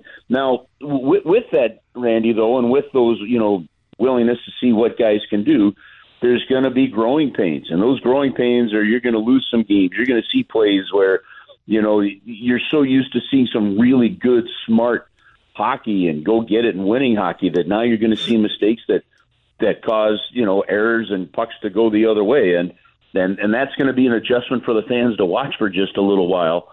But they are necessary steps to have young kids step in and grow and start careers. Hey, Curbs, I love listening to you do your play-by-play because I know how much energy and effort you have for the St. Louis Blues. When you're calling a game like what you saw yesterday and they get out to a 6-0 deficit, how do you continue to keep up the energy and keep up the spice with what's going on when there's not much going on that's good for the Blues? Oh, Kerry, that's the easy part, to be honest with you. No, I'm serious. Like, look, there's still entertainment. It's still hockey. I've said this before. I never forget a conversation I had with my dad, and this was, if you remember Cardinal baseball in the 80s, and it was the Cardinals one year, the Mets one year, and it was sort of like, it wasn't like there was always just like these great epic battles. It was like one was good the one year, then the next was other, and you struggled. And I remember being frustrated, during that stretch at one point. My dad looked at me and says, not every year it's going to go the way you expect. You got to learn to just appreciate the game. And that was huge. And I can sit there and look, I'm watching that game last night, okay? And you see Alexei Torok, or yesterday afternoon, you see Alexei Torokchenko digging. You see Tyler Pitlick going. And those guys deserve the same effort, energy, and the calls and the excitement of the game, as at any point in time of the year. And fans are going to come to the games, and you still have a chance to see something spectacular. Sports is still the best reality. I mean, look, at one point in time, I honestly, and I realize I might have been, there wasn't anything funky in the lunch that we had, but at one point in time, I'm like, they had those two power plays when they made it 6-2. Like, they sneak something in here and make it 6-3. The attention's going to pick up a little bit. And then I started thinking, because that first year when we were in Toronto, we were trailing 5-0 going into the third period. The Blues came back and won that game. And I'll never forget Chaser standing up, and all the media, the writers are right in front of us. And right after the Blues tied the game, and he goes, "The best thing about that goal is you all have to rewrite your story." That's fantastic. So, you never know, and you're going to get to see some things. Matthew Highmore playing his first game as a Blue after playing 137 NHL games and getting sent back down. There's storylines that deserve attention, that deserve the same level of care and passion, whether the team is struggling or not. And look, guys, I keep looking at this. I know it's going to be hard as they struggle down the stretch here with 26 games to go. But right now, they're the number 19 from the bottom. That's a top 10 pick. I'm going through and I see Brady Tkachuk yesterday. That's the 4th overall pick. You see Stützle, the 3rd overall pick in 20. I went through and I looked all the way back to 2008 when they drafted Karlsson 15, and they had nine. The Ottawa Senators 9 top 15 picks since 2008. Right? They had 6 top 10 picks. Since like 2011. They've missed the playoffs 5 out of 7 years, and this year is going to end up being 8 out of 10 years. 8 out of the last 10 they've missed the playoffs, and the Blues have missed 9 times since 1967. Wow! And they've only had, and again, you keep hearing me say this because it's important. You've only had 5 top 10 picks since 1989, and the last forward you took with a top 10 pick was Rod Brind'Amour, who's the coach of the team we're going to see tomorrow night in Carolina. Okay, amazing. That was 19. And the reason I say that is, look, the Blues have done an amazing job with their picks. Robert Thomas at 20, Jimmy Snuggerud right there. Okay, when they rebuilt the team and did have those 3 in the top 10, the one they traded to San Jose in 2007, but they took Johnson in 06 and they took Pietrangelo in 08 at 4th. Right. Look how quickly they turned around. But Backus was the 2nd-round pick. Berglund was a late first-rounder. Perron was 26th overall. Oshie was in the 20s. And look what they're doing now with Kyrou, who was a 2nd-round pick. Parayko was a 3rd-round pick. They won a Stanley Cup with 2 defensemen, and Parayko and Edmondson, that were 3rd-round picks. They've done such a good job. Barbashev, a 2nd-round pick. Binnington, a 3rd-round pick. They've done such a good job drafting in those late rounds. Imagine what could happen if, because you fell off the wagon a little bit this year and it didn't go your way, you actually do have maybe a top 8, a top 6, a top 9 pick. And that's something the franchise could use. They really could use it. So while the scenario isn't as fun as you thought it would be, it's a necessary downturn. And I look at it, the cupboard is not bare for this franchise. And so even Doug Armstrong referenced in his press conference the LA Kings, and he looks at that kind of quick turnaround. Not what Buffalo and Edmonton and Ottawa and these other teams have done, taking a decade to turn around. He says, I look at the model that the LA Kings have done. Well, the Blues, I think, have more to deal with at this point than the LA Kings did when they slipped out. So it's tough, but I don't think it's as bad as some may think. But that leads to a very important offseason now for Doug Armstrong, to how he sets that table. Curbs, one last thing from me, and then there were 6. The Blues have 3 home games left before the trade deadline. I would love to see a game. It doesn't have to be the whole game, but I want to see Binnington between the pipes to start. I want to see Bortuzzo and Parayko together on defense, and a line of Schenn, Thomas, and Barbashev. Those are the 6 remaining guys from the Stanley Cup champions. I'd love to see them all on the ice at one time before we can't put together a group of 6 anymore. Yeah, and we'll slide Blais in there if we end up with a 6-on-5, right? Yeah, exactly. With him coming back. Yeah. With him coming back to the group. You know what? It's an interesting way of looking at it and thinking, Randy, because you look at that now and you realize that. But here's the thing, and then you think, well, it's Steen, Gunnarsson, and Bouwmeester, their careers are over. But, wow, you're going like, boy, Schwartz, done. They're effective, somewhere. Robbie Fabry's in Detroit, Perron's in Detroit, Sonny's in Detroit. You got Maroon in Tampa. You've got O'Reilly in Toronto, and Tarasenko in New York, and you just kind of go down the list that way. And the unfortunate thing for me is that COVID prevented the Blues from a real solid defense of their cup. Yeah. By the time those bubble playoffs were different. You had 12th place teams that were battling in playoffs. You had teams that were not healthy, like Colorado, that all of a sudden were healthy. And then the next year, the Bouwmeester thing, they unfortunately didn't get a chance to defend the cup due to the pandemic of the right way. And I would have loved to have seen what could have happened in the defense of that one cup. Would that have been a second run, at least to a Stanley Cup final, or maybe, your third conference championship in 3 years, 4 years? Who knows? And then the age of the players and the contracts and other things happen. So it is what it is at this point, and I agree with you. You still cherish what those guys did, but now you turn the table, and I'll tell you what, from a pure hockey standpoint now, the final 26 games, Robert Thomas and Jordan Kyrou are now the key guys, and they're going to get every hard matchup. You can no longer hide those guys in a game because somebody's got to contend with O'Reilly and Tarasenko and these guys. And so when you're talking about a storyline to watch, it's going to be watching how those two deal with it, because now that you're going to realize quickly just how good Steen, Schenn, and those other guys we've mentioned were to deal with the top matchups every single game and be as successful as they were. And I think it's going to be a very valuable lesson to some young guys here in the final 26 games. Curbs, great work over the weekend. You always do great work. Appreciate you taking some time with us this morning, as you do every Monday morning. Have a great week, and we'll talk to you soon.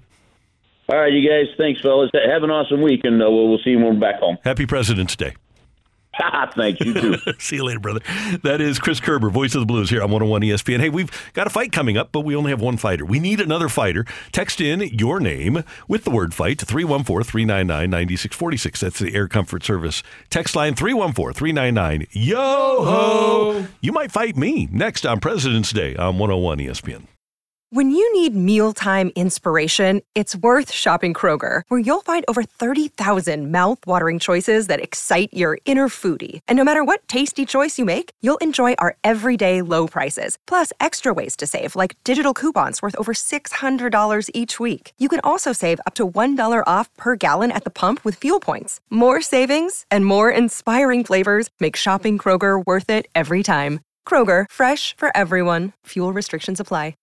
You're back to the Opening Drive podcast on 101 ESPN. Presented by Dobbs Tire and Auto Centers.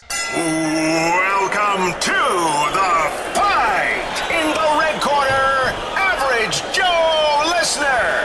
And in the blue corner, the undisputed king of Morning Drive. Please welcome Randy Carricker.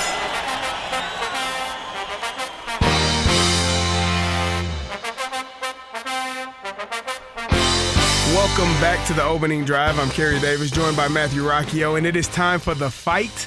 And our fighter today is Glenn. Glenn, how are you doing this morning? All right, Mr. Kerry, how are you? Doing wonderful. Are you ready for the fight? Are you ready to take on Megamind?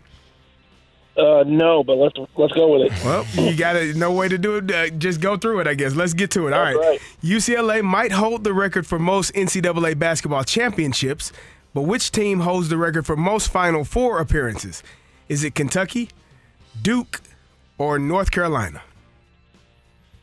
Let's go with Duke. Over the weekend, the Hall of Fame announced that Scott Rowland's cap will be a Cardinals cap in the Hall of Fame. Who is the most recent Hall of Famer to be inducted wearing a Cardinals baseball cap? Was that Jim Cott, Ted Simmons, or Lee Smith? Ted Simmons. All right, Glenn, there are only 2 players in Major League Baseball history to win Rookie of the Year as a teenager. Dwight Gooden was the first. Which post-2000 slugger is the only other one? Is it Bryce Harper, Mike Trout, or Ken Griffey Jr.? Go with Bryce. All right, and previously thought to be unbreakable, the NCAA basketball's all-time scoring record is in danger of being broken by Detroit's Antoine Davis, who needs just 155 more points. Who currently holds the record with 3,667 career points? Is that Doug McDermott, Freeman Williams, or Pete Maravich? This is a total guess. Let's just go with Pete. All right, we'll double-check our score and bring Randy Carricker. All right, Glenn, all right. You said you weren't ready, but how did you feel? Shooting from the hip the entire time. Okay, well, sometimes that actually is not as bad as you think. Sometimes, just going out there and getting it done doesn't really, no pressure added to you, no worries, no stress. You just go out there and take care of your business. Sometimes it actually works out well for you. Randy? I had no anticipation coming in here. I just wanted to show up for once. Clear mind, everything ready to roll. Randy, say hello to Glenn. What? Clear mind, what else? What's the rest of that phrase? Isn't it from Remember the Titans? It's clear eyes, full hearts. Clear eyes, full hearts. There we go. Friday Night Lights. I'm sorry, who is this? Glenn. Glenn, welcome. Good morning. Happy President's Day. How you doing? I'm doing all right, Mr. Randy. I'm doing all right. Thank you very much for participating. We appreciate you checking in. Appreciate you playing. Absolutely. All right, Randy, you ready? Ready. All right. UCLA might hold the record for most NCAA basketball championships, but which team holds the record for most Final Four appearances? I think it's Carolina. Carolina had a long time with Dean Smith where they went to the Final Four but didn't win it. Now, Duke may have passed them because Coach K went to so many. But I will go with the Tar Heels. Randy, over the weekend, the Hall of Fame announced that Scott Rowland's cap will be a Cardinals one. Who is the most recent Hall of Famer to be inducted with a Cardinals cap? I believe that would have been Ted Simmons, if I'm not mistaken. Well, number 23. Does Tyler O'Neill have to change his number this year, you think? 27? No. They'll retire 27. You grandfather it in. They haven't for other guys. Have they not really? They forced him out, really? Yeah. Oh, maybe then. Yeah. When Whitey went in, Ankiel had to switch, I think. That's fair, then, yeah. I see that's a pretty good point, then. Yeah. All right, ready? There are only 2 players in Major League Baseball history to win the Rookie of the Year award as a teenager. Dwight Gooden was the first. Which post-2000 slugger is the only other one? Post-2000 slugger won it as a teenager. Okay, this should be pretty easy, so let me just think about it. Let's see, it wasn't a Cardinal.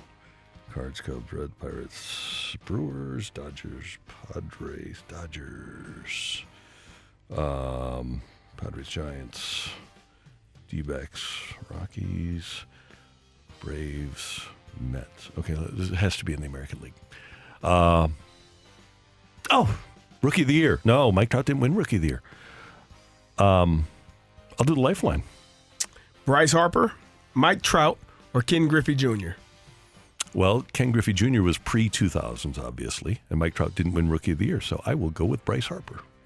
Randy, previously thought to be unbreakable, the NCAA basketball's all-time scoring record is in danger of being broken by Detroit's Antoine Davis, who needs just 155 more points. who currently holds the NCAA scoring record with 3,667 career points scored. The name that came to mind is Pistol Pete Maravich, so I'm going to go with that. LSU. I think it was LSU, but I know he's Pistol Pete Maravich. I think it was LSU. That's what you're going to waver on. After all the things you've pulled out today, what you're going to waver on is whether or not Pistol Pete went to LSU. That's shocking to me. I thought that'd be one of the easiest things. Well, overall, it was not an easy fight, but man, these fighters ran right through it. It was a high-scoring one today. Glenn got to that magic number we always talk about. You need to beat Randy, but was it enough? Did Glenn take down Randy? Ring that bell. Go crazy, folks! Go crazy! The winner and still champion of the fight, Randy Carricker. The fight is driven by Mobile On the Run. Join the On the Run STL Wash Club for a limited time offer of $5 a month. Download the app today. Just win, baby. Glenn, I'm so sorry you got to that magic number of 3. You almost always need to at least be in contention to win. And unfortunately, Randy got the jack. He got all 4 correct today. I'm very sorry, Glenn. That's all right. Hey, I'm 3 for my knowledge of basketball. I'm impressed with myself. There you go. Let's go through those answers. UCLA holds the record for the most NCAA basketball championships. Remember that for like a month from now. But which team holds the record for the most Final Four appearances? It is, in fact, UNC, who has 21 to UCLA's now edited 18 because they've gotten 1 stripped. Oh, that's not fair. So they're now 3 over UCLA for number 1. Duke and Kansas are tied in 3rd place. Over the weekend, Hall of Fame announced Roland's cap will be a Cardinals one, and in fact, Ted Simmons, the last player to go in with a Cardinals cap. There are only 2 players in MLB history to win Rookie of the Year as a teenager. Dwight Gooden did it, and then it was, of course, Bryce Harper who pulled it off as well. And then previously thought to be unbreakable, thanks to a 5th year at Detroit, Antoine Davis looks like he might break Pistol Pete Maravich's 3,667. By the way, Antoine Davis currently has played 136 career games. Pistol Pete Maravich played 86. Wow. So a 4-3 win for Randy in the fight. Glenn, again, thank you so much for joining the fight and joining the show. Had a blast listening to you guys every day. So thanks, Glenn. Appreciate it. Do we know, is Antoine Davis, can he be an NBA guy? I mean, he's literally scored 20. I think he scored 27 points per game this year, and his lowest ever in college is 24 his sophomore year. You fill it up like that, if you have a 3-point shot, then there's no reason you can't be a guy like, maybe not Dame Lillard, but if he can come from Weber State, the numbers he was putting up there, I don't see why a guy, playing for Detroit and putting up those numbers, if he's a good 3-point shooter. And I had his, let me see if I still have his basketball reference number page up on my phone when I was looking this up. So his 3-point shooting is, in his career, he takes 11 3-point shots per game in his career, and he shoots 38%. He could be an NBA guy then. I mean, he's 6. The problem is he's small. Yeah, that's the one thing that's going to hold him back. Okay. That's Matthew. That's Kerry. I'm Randy. Coming up here on 101 ESPN, the Blues did trade Ryan O'Reilly on Friday night. On Saturday, Doug Armstrong spoke to the media, and we'll hear some of what he had to say next on 101 ESPN. You're back to the Opening Drive podcast on 101 ESPN. Presented by Dobbs Tire and Auto Centers.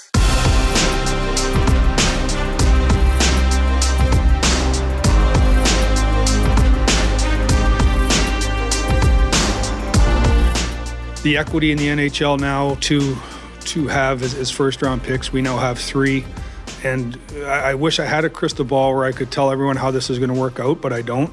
We could use all 3 of those picks to select players, and then all 3 of those players will get then put into our development process and then our American League team, and then be in the NHL at some point and have long careers, or they might be gone before their names are ever called. I don't know how it's gonna play itself out. One thing that I do know what we're going to do though is if we move picks players, it's not going to be for 1-year players. We need to again retrench with players in their 25, 26 and under. That is Blues Poho Doug Armstrong Saturday in the press conference announcing the trade, reacting to the trade of Ryan O'Reilly. The Blues announced it at 10:52 on Friday night, and the Blues had a lot of players over 30. Vladimir Tarasenko, one of those. Noel Acciari, one of those.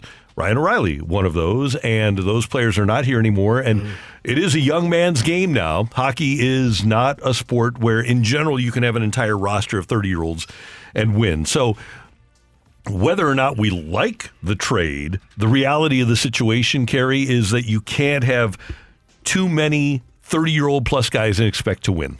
Well, I think it's both ways. You can't have too many over 30 or 30 plus, and you can't have too many 24 and younger. It's kind of, you have to have a mix. You have to find that sweet spot of players who are, veterans but still young. I think Robert Thomas would be a perfect example of that. He's a veteran but still a young man in this game, and so you want to find guys that. And Randy, in my opinion, I think it does help to have a few of those guys that are 30 plus because they've done it, they've experienced it.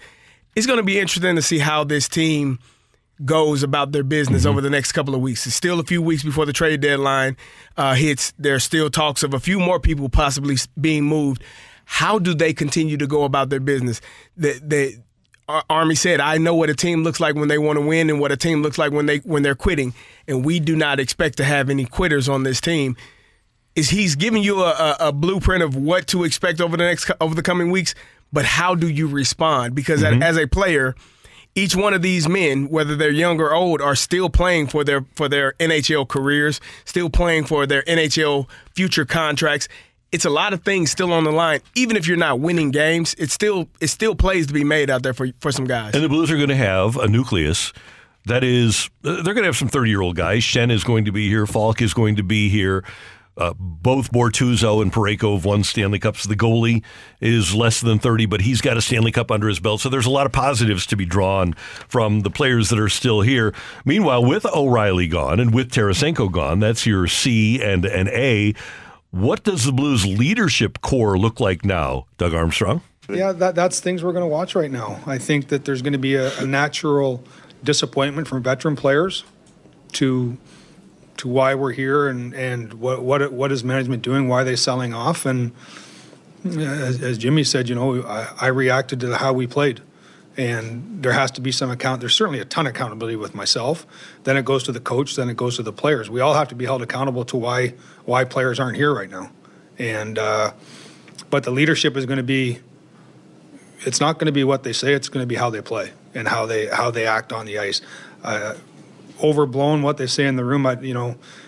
Dave Taylor, who we worked as a great line when someone says that guy's really good in the room, and he says, well, tell me when they start flooding the room, So I just care what they do on the ice, and that's where I want to see their leadership come through. Meanwhile, with the fact that the Blues have made these trades, they are foregoing the chance of winning a Stanley Cup this year. When could that opportunity to win a Stanley Cup arise again?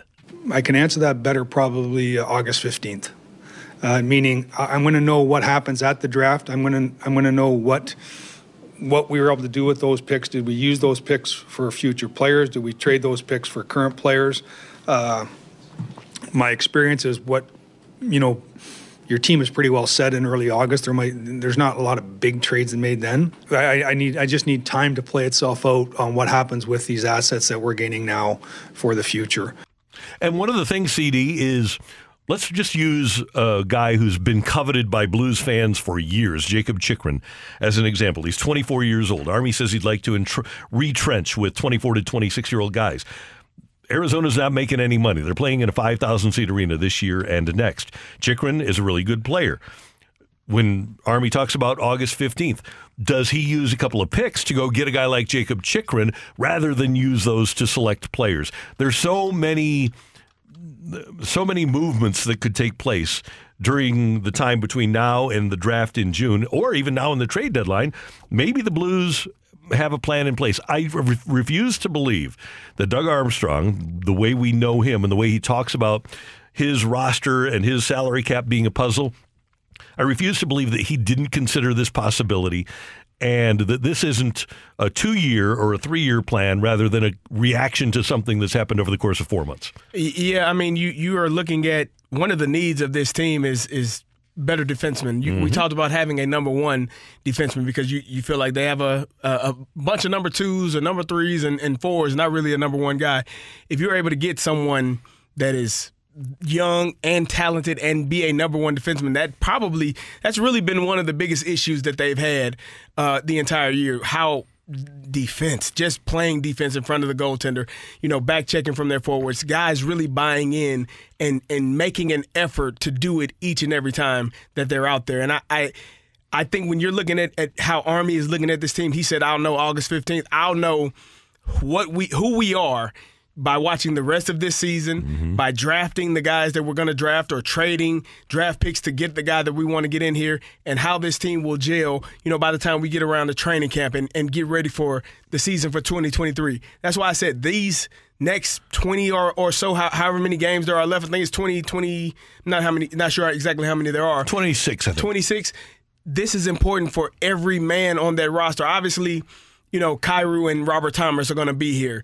But Colton Parayko, he should be here because of his contract. But will he? You never know, depending on how well or how poorly he continues to play. These things are important for each man out there on that ice every single chance that they get to prove that they are NHL-level players and to prove that they deserve to be in a Blues sweater going into next season. And, Kerry, the Blues already have a couple of young stars in Thomas and Kyrou. But when you look at a guy like Logan Brown, wish he could stay healthy, but so far he hasn't been able to. A guy like Jake Neighbors is only 20, got hurt yesterday. You look at an Alexei Toropchenko, he's 23. A Tyler Tucker, who's 22. Army wanted to see these guys, and a couple of them are already hurt, but it does present an opportunity for young players here. Yeah, we're going to use this. As I say, we brought Alexandrov up. We had Neighbors up here. Tucker's up here now. They're going to get opportunities, but again, they're not going to get opportunities where we're throwing them in the deep end with a lead vest on. If they can't swim, we're going to pull them out and put them back in a different pond, which could be the American League, because they're flourishing down there. They hate when I tell them this. It's all part of the process because they're young. They want the process. They want the finished product now, which is chartered airplanes and Ritz-Carltons. And I don't blame them, but sometimes you got to go on a bus and stay at the Holiday Inn too. Got to pay your dues. You do. And they have a chance to pay their dues right now and earn the charters and the Ritz-Carltons. And that's all you can ask for, Randy. When you get the opportunity, you work your butt off to get to the professional ranks, to be a Major League Baseball player, to be an NHL player, to be a professional football player, whatever the case may be. We watched Mac McClung win the slam dunk contest. He just got called up on a two-way contract for the Philadelphia 76ers. You work your butt off to as he said, fly on those charter flights and stay at the Ritz-Carlton and all of those things that come with being a professional athlete. This is your time. This is your opportunity. If you don't make the most of it, you don't have anyone else to blame other than yourself, because all you can ask for in professional sports is the opportunity where everything is level, the playing field is level. I get my opportunities, I go on the ice, I get my chances to make plays, whether that's scoring, assisting, or making a big hit. Whatever that is, I just want the opportunity, and each one of those men have this opportunity now. You got to stay healthy. That if you can't stay healthy, you won't get that opportunity. And you have to make plays when you get the chance. So here it is. All of the things that they hope for or wish for is right in front of them. They're not going to win many games right now because they're probably not set up to win games. But what you can control is your effort and your energy on the ice every single time. And if you do that, you will still be here next season. That's Kerry. I'm Randy, and this is 101 ESPN. Coming up, we want to hear from you. Your mic drops in regards to the Ryan O'Reilly trade coming your way on 101 ESPN. You're back to the Opening Drive podcast on 101 ESPN. Presented by Dobbs Tire and Auto Centers. Randy and Kerry break down the biggest story of the day on the Opening Drive. It's time for today's Big Thing.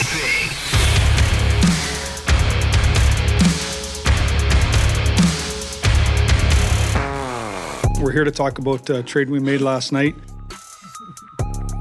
Army, yeah. The Blues did make a trade on Friday night, trading Ryan O'Reilly and Noel Acciari to Toronto in exchange for 3 draft picks and 2 players. And we wanted your reaction, Kerry and Randy, with you on today's Big Thing. And let's get to Edward, who left us a mic drop with the 101 ESPN app. Well, for starters, this just goes to show that being the captain of the St. Louis Blues does not buy you a pass, because you look at Backes, Pietrangelo, and now O'Reilly. Is no one safe. And the fact of the matter is this team was not going to be a playoff team. And if you're not going to have a good team and you have a chance to get better, this is how you do it. Otherwise, the team wasn't going to get better, and you go into the offseason with the same problems, and you didn't improve. So at least this way, we got a lot of compensation. We can start building. We still have a decent roster here of guys that can next year or two be pretty good. And the Blues getting back to the playoffs is not out of the question for next year. So I applaud the moves. It's unfortunate to lose people, but that's the business of the game. So here we are. Well, I mean, it is the business part of it. And I think sometimes we don't really look at that side of it because we are fans and we forget that this is a business. And if you aren't performing particularly well and you're going to be owed more money or you're not going to be able to be re-signed, and then at times people tend to make the best transaction that is for the organization, and I think the Blues did that in this case. Let's also hear from Jason, who joins us on 101 ESPN. I think that Army's made a really good start. I love Ryan O'Reilly. I love the way he plays and everything he does. I like having Tarasenko on the team. But you can't let guys walk like that when you can get first-round assets for them. But I think he needs to go even further. I think that our entire defensive core is not put together the right way. And you've got big money going to guys like Parayko and Krug that may not garner you a first-round draft pick, but probably some seconds, or maybe can be put together for a player if you can get them to waive their no trades. But I think you have to get back to the point where you're putting together a team that plays the way Coach wants them to play. I don't disagree with Jason's premise, Kerry, but here's my thing. I do think with the way those players have performed in the contracts that they have, the Blues would have to pay half of their salaries to play for somebody else for the term of their contract. And I also think the Blues, it'd be one of those situations where you have to give something up to get a team to take those players off your hand. So it would be Krug and a third round or a second round choice, plus you pay half of his salary for cash considerations or something like that. I don't, or a seventh rounder. I don't think that you're going to get a second rounder or a first rounder with the contracts and the performance that those players have performed with. And I think they're both nice players, but I don't think they've lived up to their contracts. When you look at the trade of O'Reilly and Tarasenko, both going to the Maple Leafs and the Rangers respectively, those are teams that are trying to make a playoff push to win a championship. And so you're getting guys that they feel can help assist in that. If you're trading away one of these defensemen, no offense, but you probably aren't a team that is making a playoff push because right now they aren't playing particularly well for us. Right. And so you wouldn't assume that they would be playing particularly well for anyone else that would be trading for them. So, and it's been a while, too. It's not like a 2-week slump. Exactly. It's been pretty much the entire season. Yeah. Randy, I was going to ask you, with the trade that they made, the guys that they got back, do you have any expectation at all from those guys, the Adam Gaudette and Abramov or the Hunter Skinner? I'm going to call him Abramov. Yeah.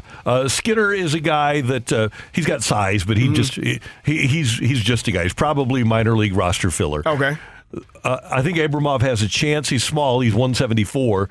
And then Gaudette has played 200 games in the NHL. When I was talking to Curbs earlier about the fourth line guys, he's a guy that if everything falls right, he could be a 200-pound fourth line energy guy. Okay. Well, I was just wondering because obviously you got the O'Reilly and Tarasenko off the books, and you weren't going to get anything for them going into next season. But what they got back, the draft picks are good. I was just wondering about the players, if they were going to be able to contribute at any point to this roster this season. There's a chance for Abramov and maybe Gaudette. Let's get one more from Rob, who joins us on 101 ESPN. I don't know if you agree, but it certainly feels like the Blues front office is doing nothing but damage control with the fans at this point. I don't know about that. I don't think, for me, Randy, I think if you've been watching this team be up and down, we had numbers of the day, earlier in the season where it was 8 number of the day, 8 losses or 8 wins. It was kind of up and down. And so you don't know. The number of the day is scheduled to arrive. The number of the day is 5. We were doing that all the time. Yeah, it was happening a lot. And so I don't know if people forget. I don't know if that's damage control, but this team hasn't performed particularly well consistently for the entire season, and therefore there was we were talking about it, Randy, when they came out of this break, and I asked Kerber, I asked Panger, I asked JK, I asked all of them, JR, if they go 8-2 coming out of this break, do you think that they are not sellers anymore, that they will stand pat? And they said no. We think that they probably could go 10-0 coming out of this break, and they're still going to be trading some people. And let me make one quick point about damage control. Damage control would be when those guys, Tarasenko and O'Reilly, sign elsewhere as free agents and the Blues didn't get anything for them, and teams right and left were trading number one picks for unrestricted coming up free agents. If you lose those assets and don't get anything for them and still don't make the playoffs, that's when you really have to perform some damage control. Yeah. Carrie, Randy, coming up on 101 ESPN, it is President's Day. Carolyn Kindle of St. Louis City SC, Bill DeWitt III, the president of your St. Louis Cardinals, coming up next on 101 ESPN. You're back to the Opening Drive podcast on 101 ESPN. Presented by Dobbs Tire and Auto Centers.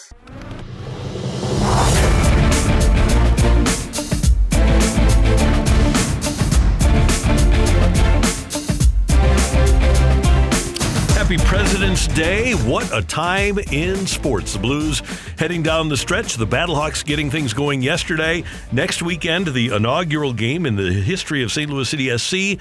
We're going to talk to Carolyn Kindle about that in just a few moments. The Cardinals have started spring training. Going to talk to the president of the St. Louis Cardinals, Bill DeWitt III, about that in just a moment. And, Carrie, we also had a chance to talk to Chris Zimmerman this morning. So we are celebrating President's Day here on 101 ESPN. We are. And it's great to have the presidents of all of our local clubs on, local organizations on, and be a part of what we do here at the Opening Drive. Yeah, no doubt about it. And I'll tell you what, the excitement level is great for soccer. It's been a long time coming since Carolyn Kindle got involved and then started building the program. And so it's really going to be awesome to have that team playing every week, and their first game is Saturday night in Austin, and then, of course, 1 week later on March 4th, 7:30 game here in St. Louis against Charlotte. By the way, if you look at the schedule, they're doing it the European way, so the home team is listed first rather than second on the table in soccer. That's Kerry Davis. I'm Randy Carricker, and we head to the Brown and Crouppen Celebrity Line, and the president of St. Louis City SC, Carolyn Kindle, joins us on the Opening Drive. Carolyn, good morning. How are you doing? I'm fine. Good morning to both of you. We're excited to have you with us. And by the way, I don't think you've been on this iteration of the program with Carrie and I, so welcome to your first visit into the Opening Drive. Well, thank you so much for having me. It's a kickoff to an exciting week. So what better way to start off my week than with you guys? It's great to have you with us on President's Day. How excited are you? I was just mentioning to Carrie, so much time and effort has gone into this from that very first press conference at Matthews Dickey, and here you are just less than a week away from your first game. How excited are you? I'm so excited. It's sort of surreal. It's hard to believe we're here. I made a comment last week. I remember when we were talking about, years and months and weeks, and now we're talking about days. But I'm so proud of this entire team. Lutz has put together a fantastic squad. So to be able to showcase all of their hard work is definitely probably my favorite part of the weekend coming up. Hey, Carolyn, I read somewhere that your favorite color is pink. And so I have to ask, is that part of the reason that the kits have just a little bit of hint of pink in them? I love the color. I was wondering if that was the case. Well, I don't want to take all the credit, but I certainly joked around a little bit about it.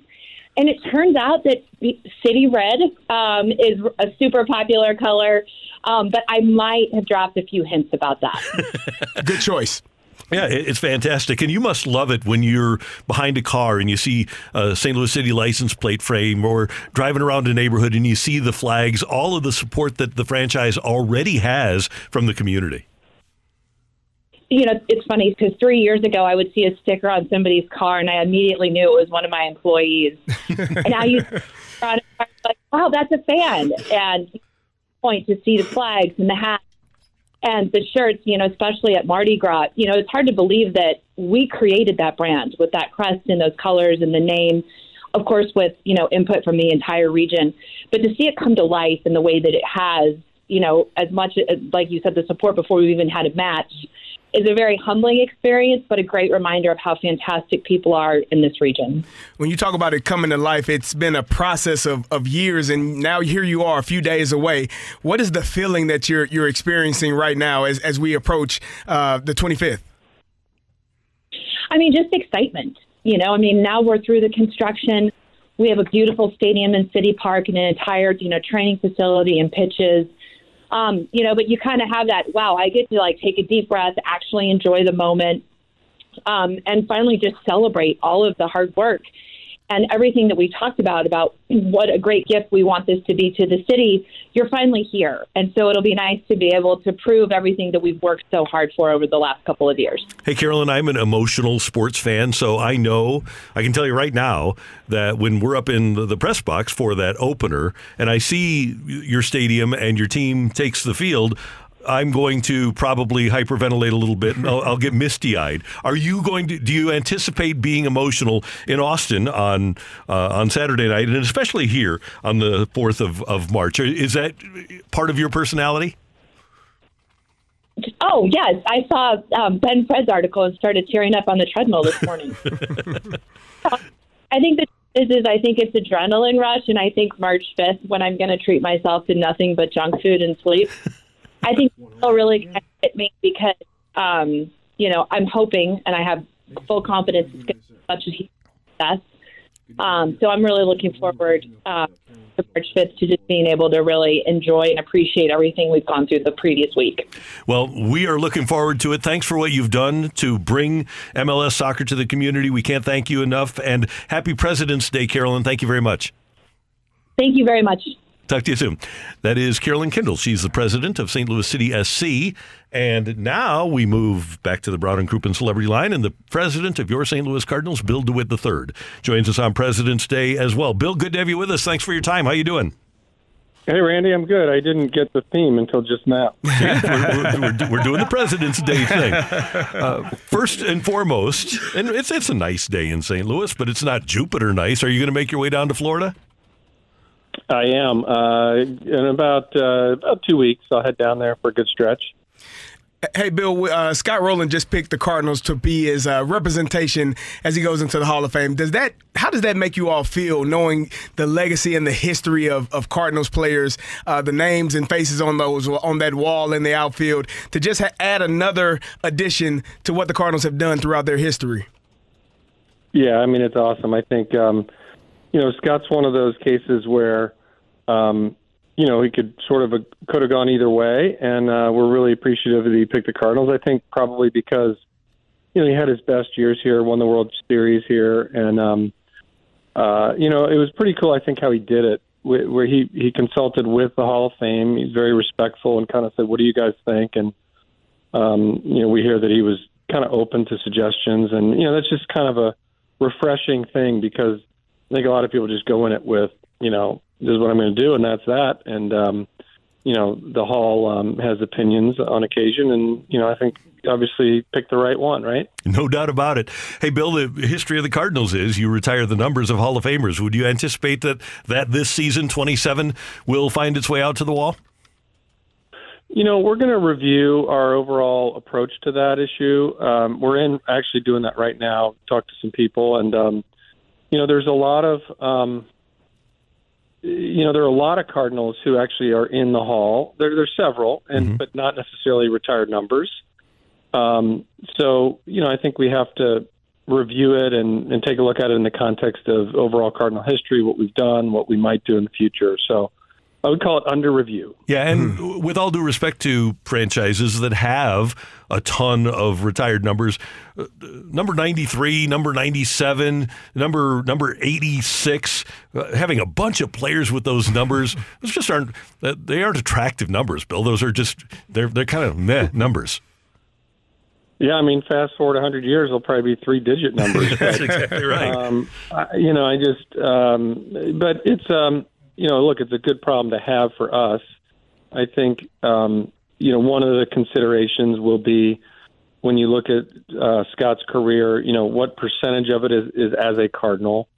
I think it's somewhere around 35, 38%. So, you put that into context with other players who, might have had more or less and take all that into account. I wanted to ask you one question about tickets because so often on our text line we get the text that says, I can't afford to go to a game. And you had a flash sale last week where fans could get $6 tickets with $6 in Cardinal cash. So essentially you were giving away tickets, and people are going to buy concessions and pay for parking and things like that. But how much of a focus is it for you, Bill, as the president of the club and the organization to make Cardinal baseball affordable for families? I mean, that's a huge priority for us. We have tickets under $10 on 80% of our games. And baseball is different than the other sports because 81 games, you've got huge capacities in these stadiums. We're 45,000 plus. And we want to fill the ballpark. Whenever I talk to our ticketing guys and they kind of have that dilemma of price versus affordability in terms of, should we just make sure we call it paint the stadium with fans, we err on the side of doing that. Other clubs might have a slightly different approach, but we really just believe, between our different programs with school groups and youth groups and other sort of group sales, that getting people in the ballpark and having that experience, maybe they're younger or whatever, but at the end of the day, later in life, they'll be ticket buyers at full price. So that's our philosophy, and it's worked for us great so far. Hey, Bill, we talked about names and faces on that outfield wall, and there's one name that a lot of Cardinal fans are expecting to eventually be on that wall, and that's Jordan Walker. What is your level of excitement for him when he does arrive here in St. Louis? Oh, yeah. I mean, I think it's so fun to have really good prospects because, it's always about what you're going to do tomorrow in this game. And to have a really nice farm system, and he's sort of headlining it right now, it just bodes well for the future. I mean, to have a good team and a good farm system, that's a pretty rare spot to be in. So I'm very excited about Cardinals right now for those two reasons. We've had that in a few different pockets of time over the last 28 years. But, this period in time is a really good one in that respect. And I'm just really excited about having several African-American players in our pipeline. I just think it's a good way of rounding out our look and feel in the roster, and we've had such great history of that. And Jordan sort of headlines that class, and it's very exciting from my point of view. We're looking forward to another great Cardinal season. Bill DeWitt, always good to have you with us on the show here on 101 ESPN. We'll talk soon. Have a great spring training. Okay, thanks, guys. See you later. That is the Cardinal president, Bill DeWitt III, on 101 ESPN on this happy President's Day. So we've talked to Chris Zimmerman, we talked to Carolyn Kindle, we talked to our friend Bill DeWitt. Coming up, Ryan O'Reilly has obviously been traded, and he did so much in our community, not only on the ice and in Enterprise Center, but outside Enterprise Center. We're going to talk to a guy who spent a lot of time with Ryan. Another good friend, Terry Crouppen, is next on 101 ESPN. You're back to the Opening Drive podcast on 101 ESPN. Presented by Dobbs Tire and Auto Centers. Hey, you got any fours? Nope. Go fish. Terry, let me ask you a question. Is being a lawyer tough? Yeah, it is, Ryan. It is. Have you ever been punched in the face in the courtroom? I mean, like really hard. No, I haven't. That doesn't seem like it's that tough. Do you have any nines? Ryan, go fish yourself. That's a Brown and Crouppen commercial, and we know this is amazing. We go to the Brown and Crouppen celebrity line to welcome a celebrity, the host of Three Lawyers Eating Sandwiches. His name is Terry Crouppen on the Brown and Crouppen celebrity line with Carrie Davis. Terry, it's Randy Carricker. How you doing this morning?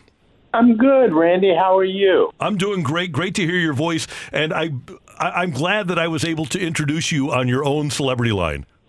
Yeah, how many people get to do that? It's great. Hey, I know you developed a really good relationship with Ryan O'Reilly, and you're such a staunch supporter of the community and the sports community. It's a real bummer to have him leave. It really is. And you know what? I'm not a staunch supporter. I'm a St. Louisan. we all are staunch reporters. Sports is a big deal to all of us. We got great teams, the St. Louis Cardinals, and, we've had a great sports history. So, yeah, and I was very sad to hear about it. Hey, Terry, you've been in St. Louis a figure for a long time. You've done a lot of commercials. You had a Super Bowl commercial a couple of years ago, the Stand Still Stinks commercial. You had a commercial where you were Terry the goalie. What is your favorite commercial of all? Probably the first Super Bowl ad we did. Right after the Rams left, I was hot about that. and I remember I'm sitting at home watching the playoffs, and it just strikes me. I said, we're not going to be in the playoffs. We're never going to be in the playoffs. It's all over. And it's all because that jerk, Stan Kroenke, needed another $1 billion, Let me tell you this. Let me make a guarantee to my friends in St. Louis. If I ever have $10, $20 billion and somebody offers me another $1 billion to sell out St. Louis, I will never do it. And your anger, it was great that when you did that spot a few years ago, because I actually watched that commercial last night. Your anger was palpable. That was not acting. You were really, really mad. It was fun. Oh, no. Just think of everything he stole from us.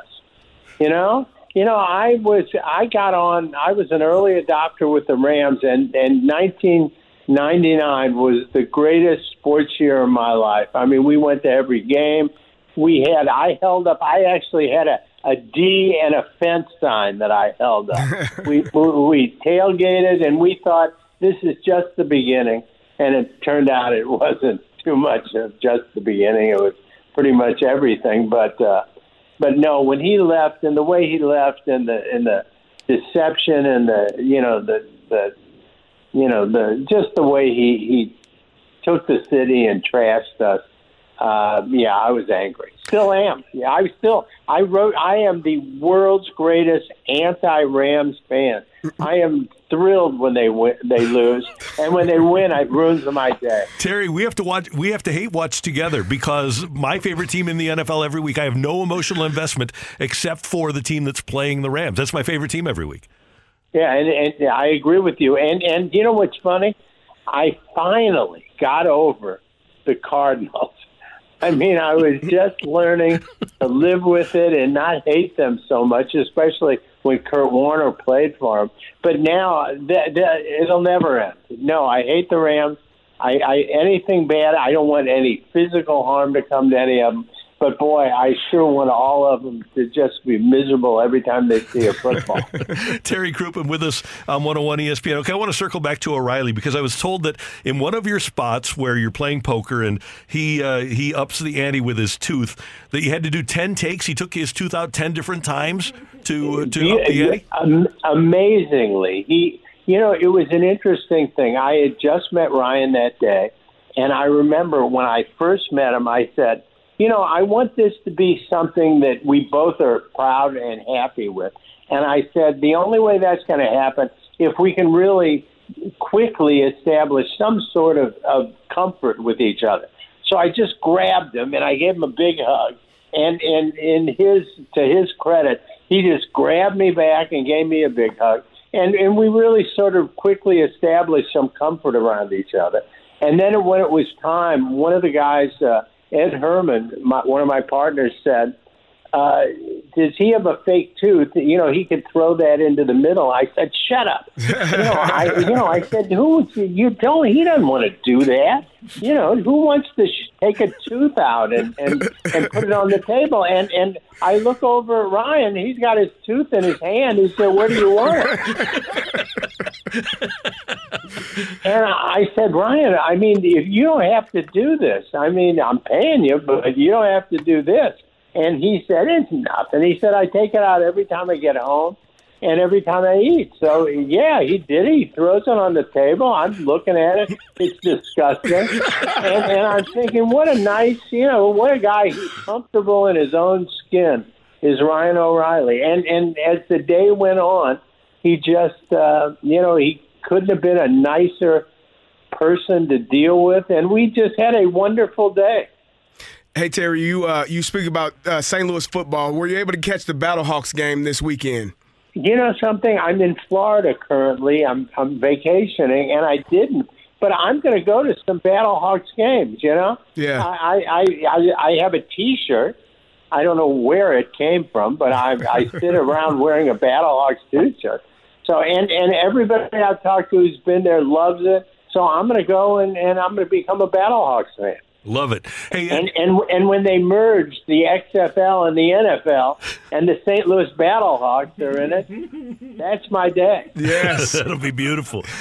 Terry Crouppen, one more thing from me. I mentioned at the top that on YouTube, people can just search 3 lawyers eating sandwiches. Okay, so I'm going to have somebody that hasn't been in town, grew up here, but moved away after college and hasn't been back in 20, 30, 40 years. And I want to take this person to the best sandwich or burger place in town. What's the one that you're going to send me to? You know what? It's not a burger place, but I think the best lunch in town is Adriana's on the Hill. I mean, first of all, it's a family-run deal. They're the nicest people. And to be honest with you, we did a whole episode there. And my wife, who I told I was going to the gym, drives up. She's Italian and grew up on the Hill. And I'm panicking. I said, my God, I'm sitting here with some gigantic meatball sandwich, and I got tomato sauce all over me, and she thought I was at the gym. I'm thinking, I'm in trouble. I'm going to be in the doghouse now forever. But if Adriana's on the Hill, that's where I would say if you're going to have one meal, you know, they should give it just give it to everybody going to get the death sentence. You know, just take them to Adriana. It's the greatest food in St. Louis. It should just be the standard last meal. Yeah, I mean, it was almost my last meal. True. Hey, great to hear your voice, Terry. Thanks for coming on with us and sharing your Ryan O'Reilly memories. And he'll do really well in Toronto. Hopefully he'll win another cup there. I'm hoping. And take good care of my call-in line. You know, I'm going to be calling in a lot on this one. That's what I want to hear.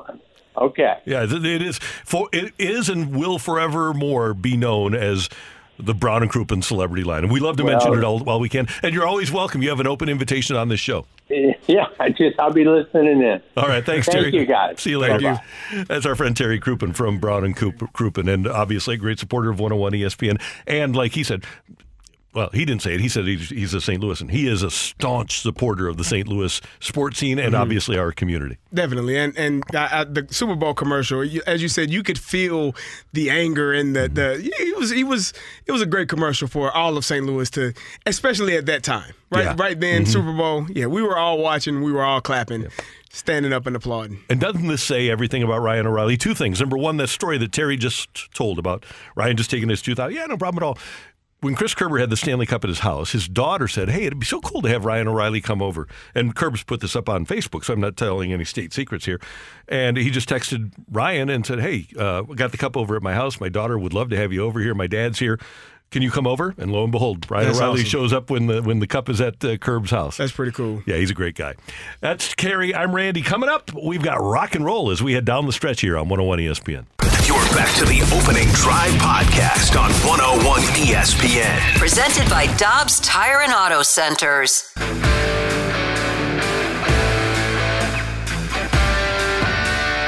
Let's rock. Let's rock today.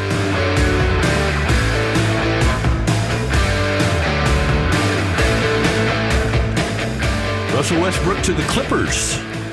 Oh. Yeah, they're talking buyout. Yeah, that It's done. doesn't surprise me, but also, doesn't move the needle much for me either, Randy. Gotta be honest. No. Doesn't move the needle much for me. Yeah, me either. But he's reunited with Paul George, and they like each other, so that's a good thing. And he doesn't have to move. That's true. He probably didn't go to Utah, did he? I don't think he went. No, probably not. Probably not. Yeah. Oh, neat. What do we got on rock and roll? Well, I got a little story I need to tell you guys because spring of 1992, 2 hustlers, if you will, were driving down a street in Southern California, and they decided to stop off. And one of those hustlers, by a man by the name of Sidney, he dropped some knowledge that night. He dropped some knowledge, and let's hear what's happened since then in 1992. Billy. Shut up!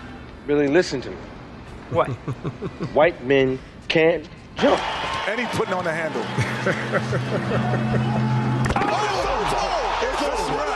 That's a wrap. It is over, ladies and gentlemen.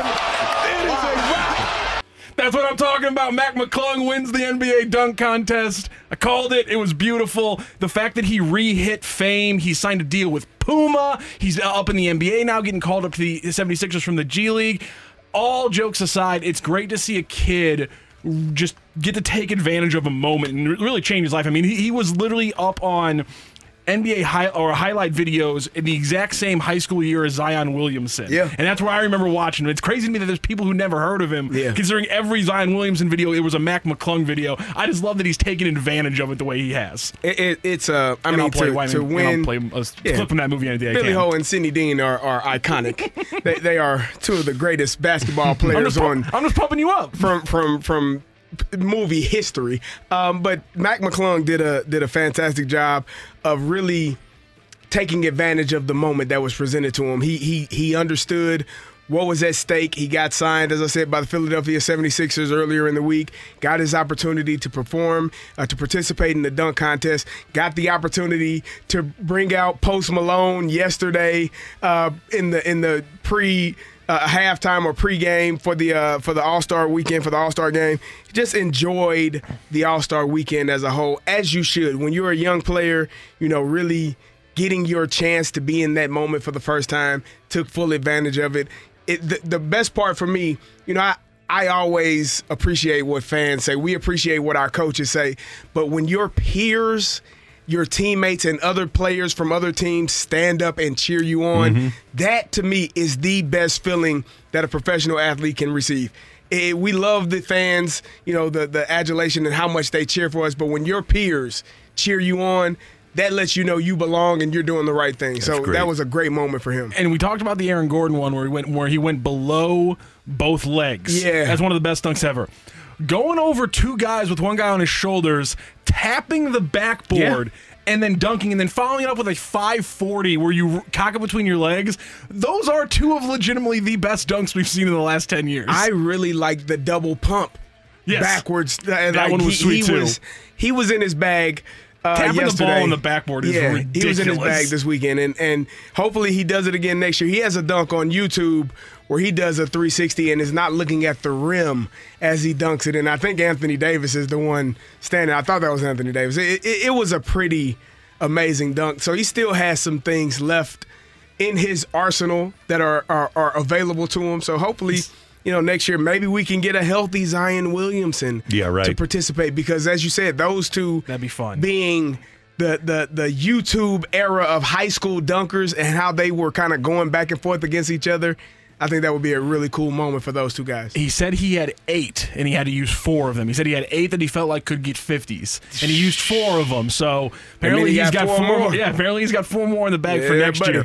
One other thing I wanted to touch on, we talked about it last week. We kept getting a text talking about Rex Ryan eventually getting back into the NFL coaching, and he's interviewed with the Denver Broncos, and I thought this was interesting. On game night over the weekend, Orlando Franklin, a former Broncos offensive lineman, talked about why he thinks Rex Ryan could push Russell Wilson better in Denver. What has Rex Ryan been saying about Russell Wilson? He's been saying Russell Wilson sucks. Yep. He's been telling it exactly how it is. Yep. And in a football locker room, you got to have coaches that have a chip on their shoulder, just like players. For me, I look at Rex Ryan as an arrogant guy that has let the world know exactly what he feels about Russell Wilson, and Russell Wilson knows what Rex Ryan feels about him. So I love that competition nature now of the sport that you're going to see every single day.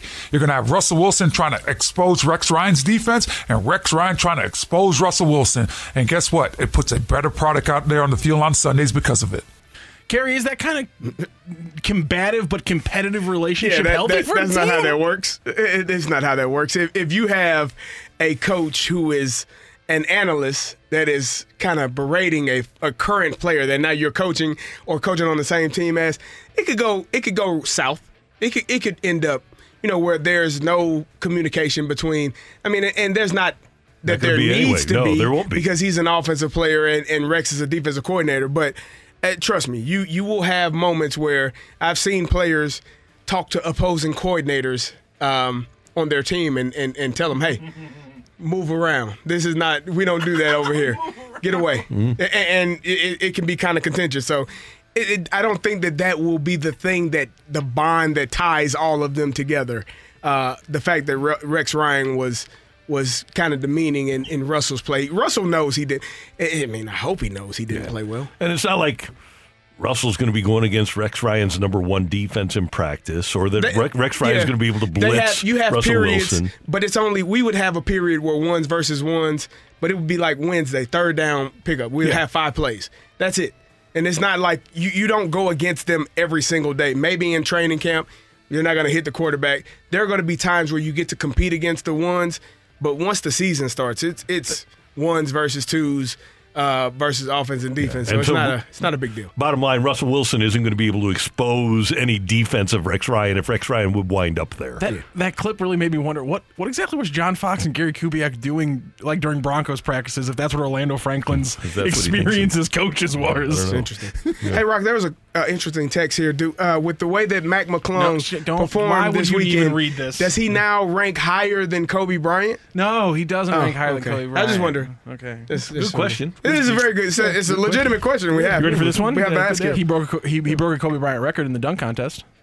Fewest NBA games ever played by a dunk contest winner. Kobe Bryant had 39 when he won his dunk contest. Mac McClung has 2. And his dunk contest is better than Kobe's. We will give him that. Yeah. Okay. Great job today by our producer engineer, the one, the only Matthew Rocchio. Pleasure. CD, Happy President's Day. We didn't get to it. We had all the presidents on. We did. George Washington, John Adams, Thomas Jefferson, James Madison, James Monroe, John Quincy Adams, Andrew Jackson, Martin Van Buren, William Henry Harrison, John Tyler, James K. Polk, and Zachary Taylor, Millard Fillmore, Franklin Pierce, James Buchanan, Abraham Lincoln. And that's how I think that's where I go. Hey, we got 16. We got 16 to 46. That's pretty good.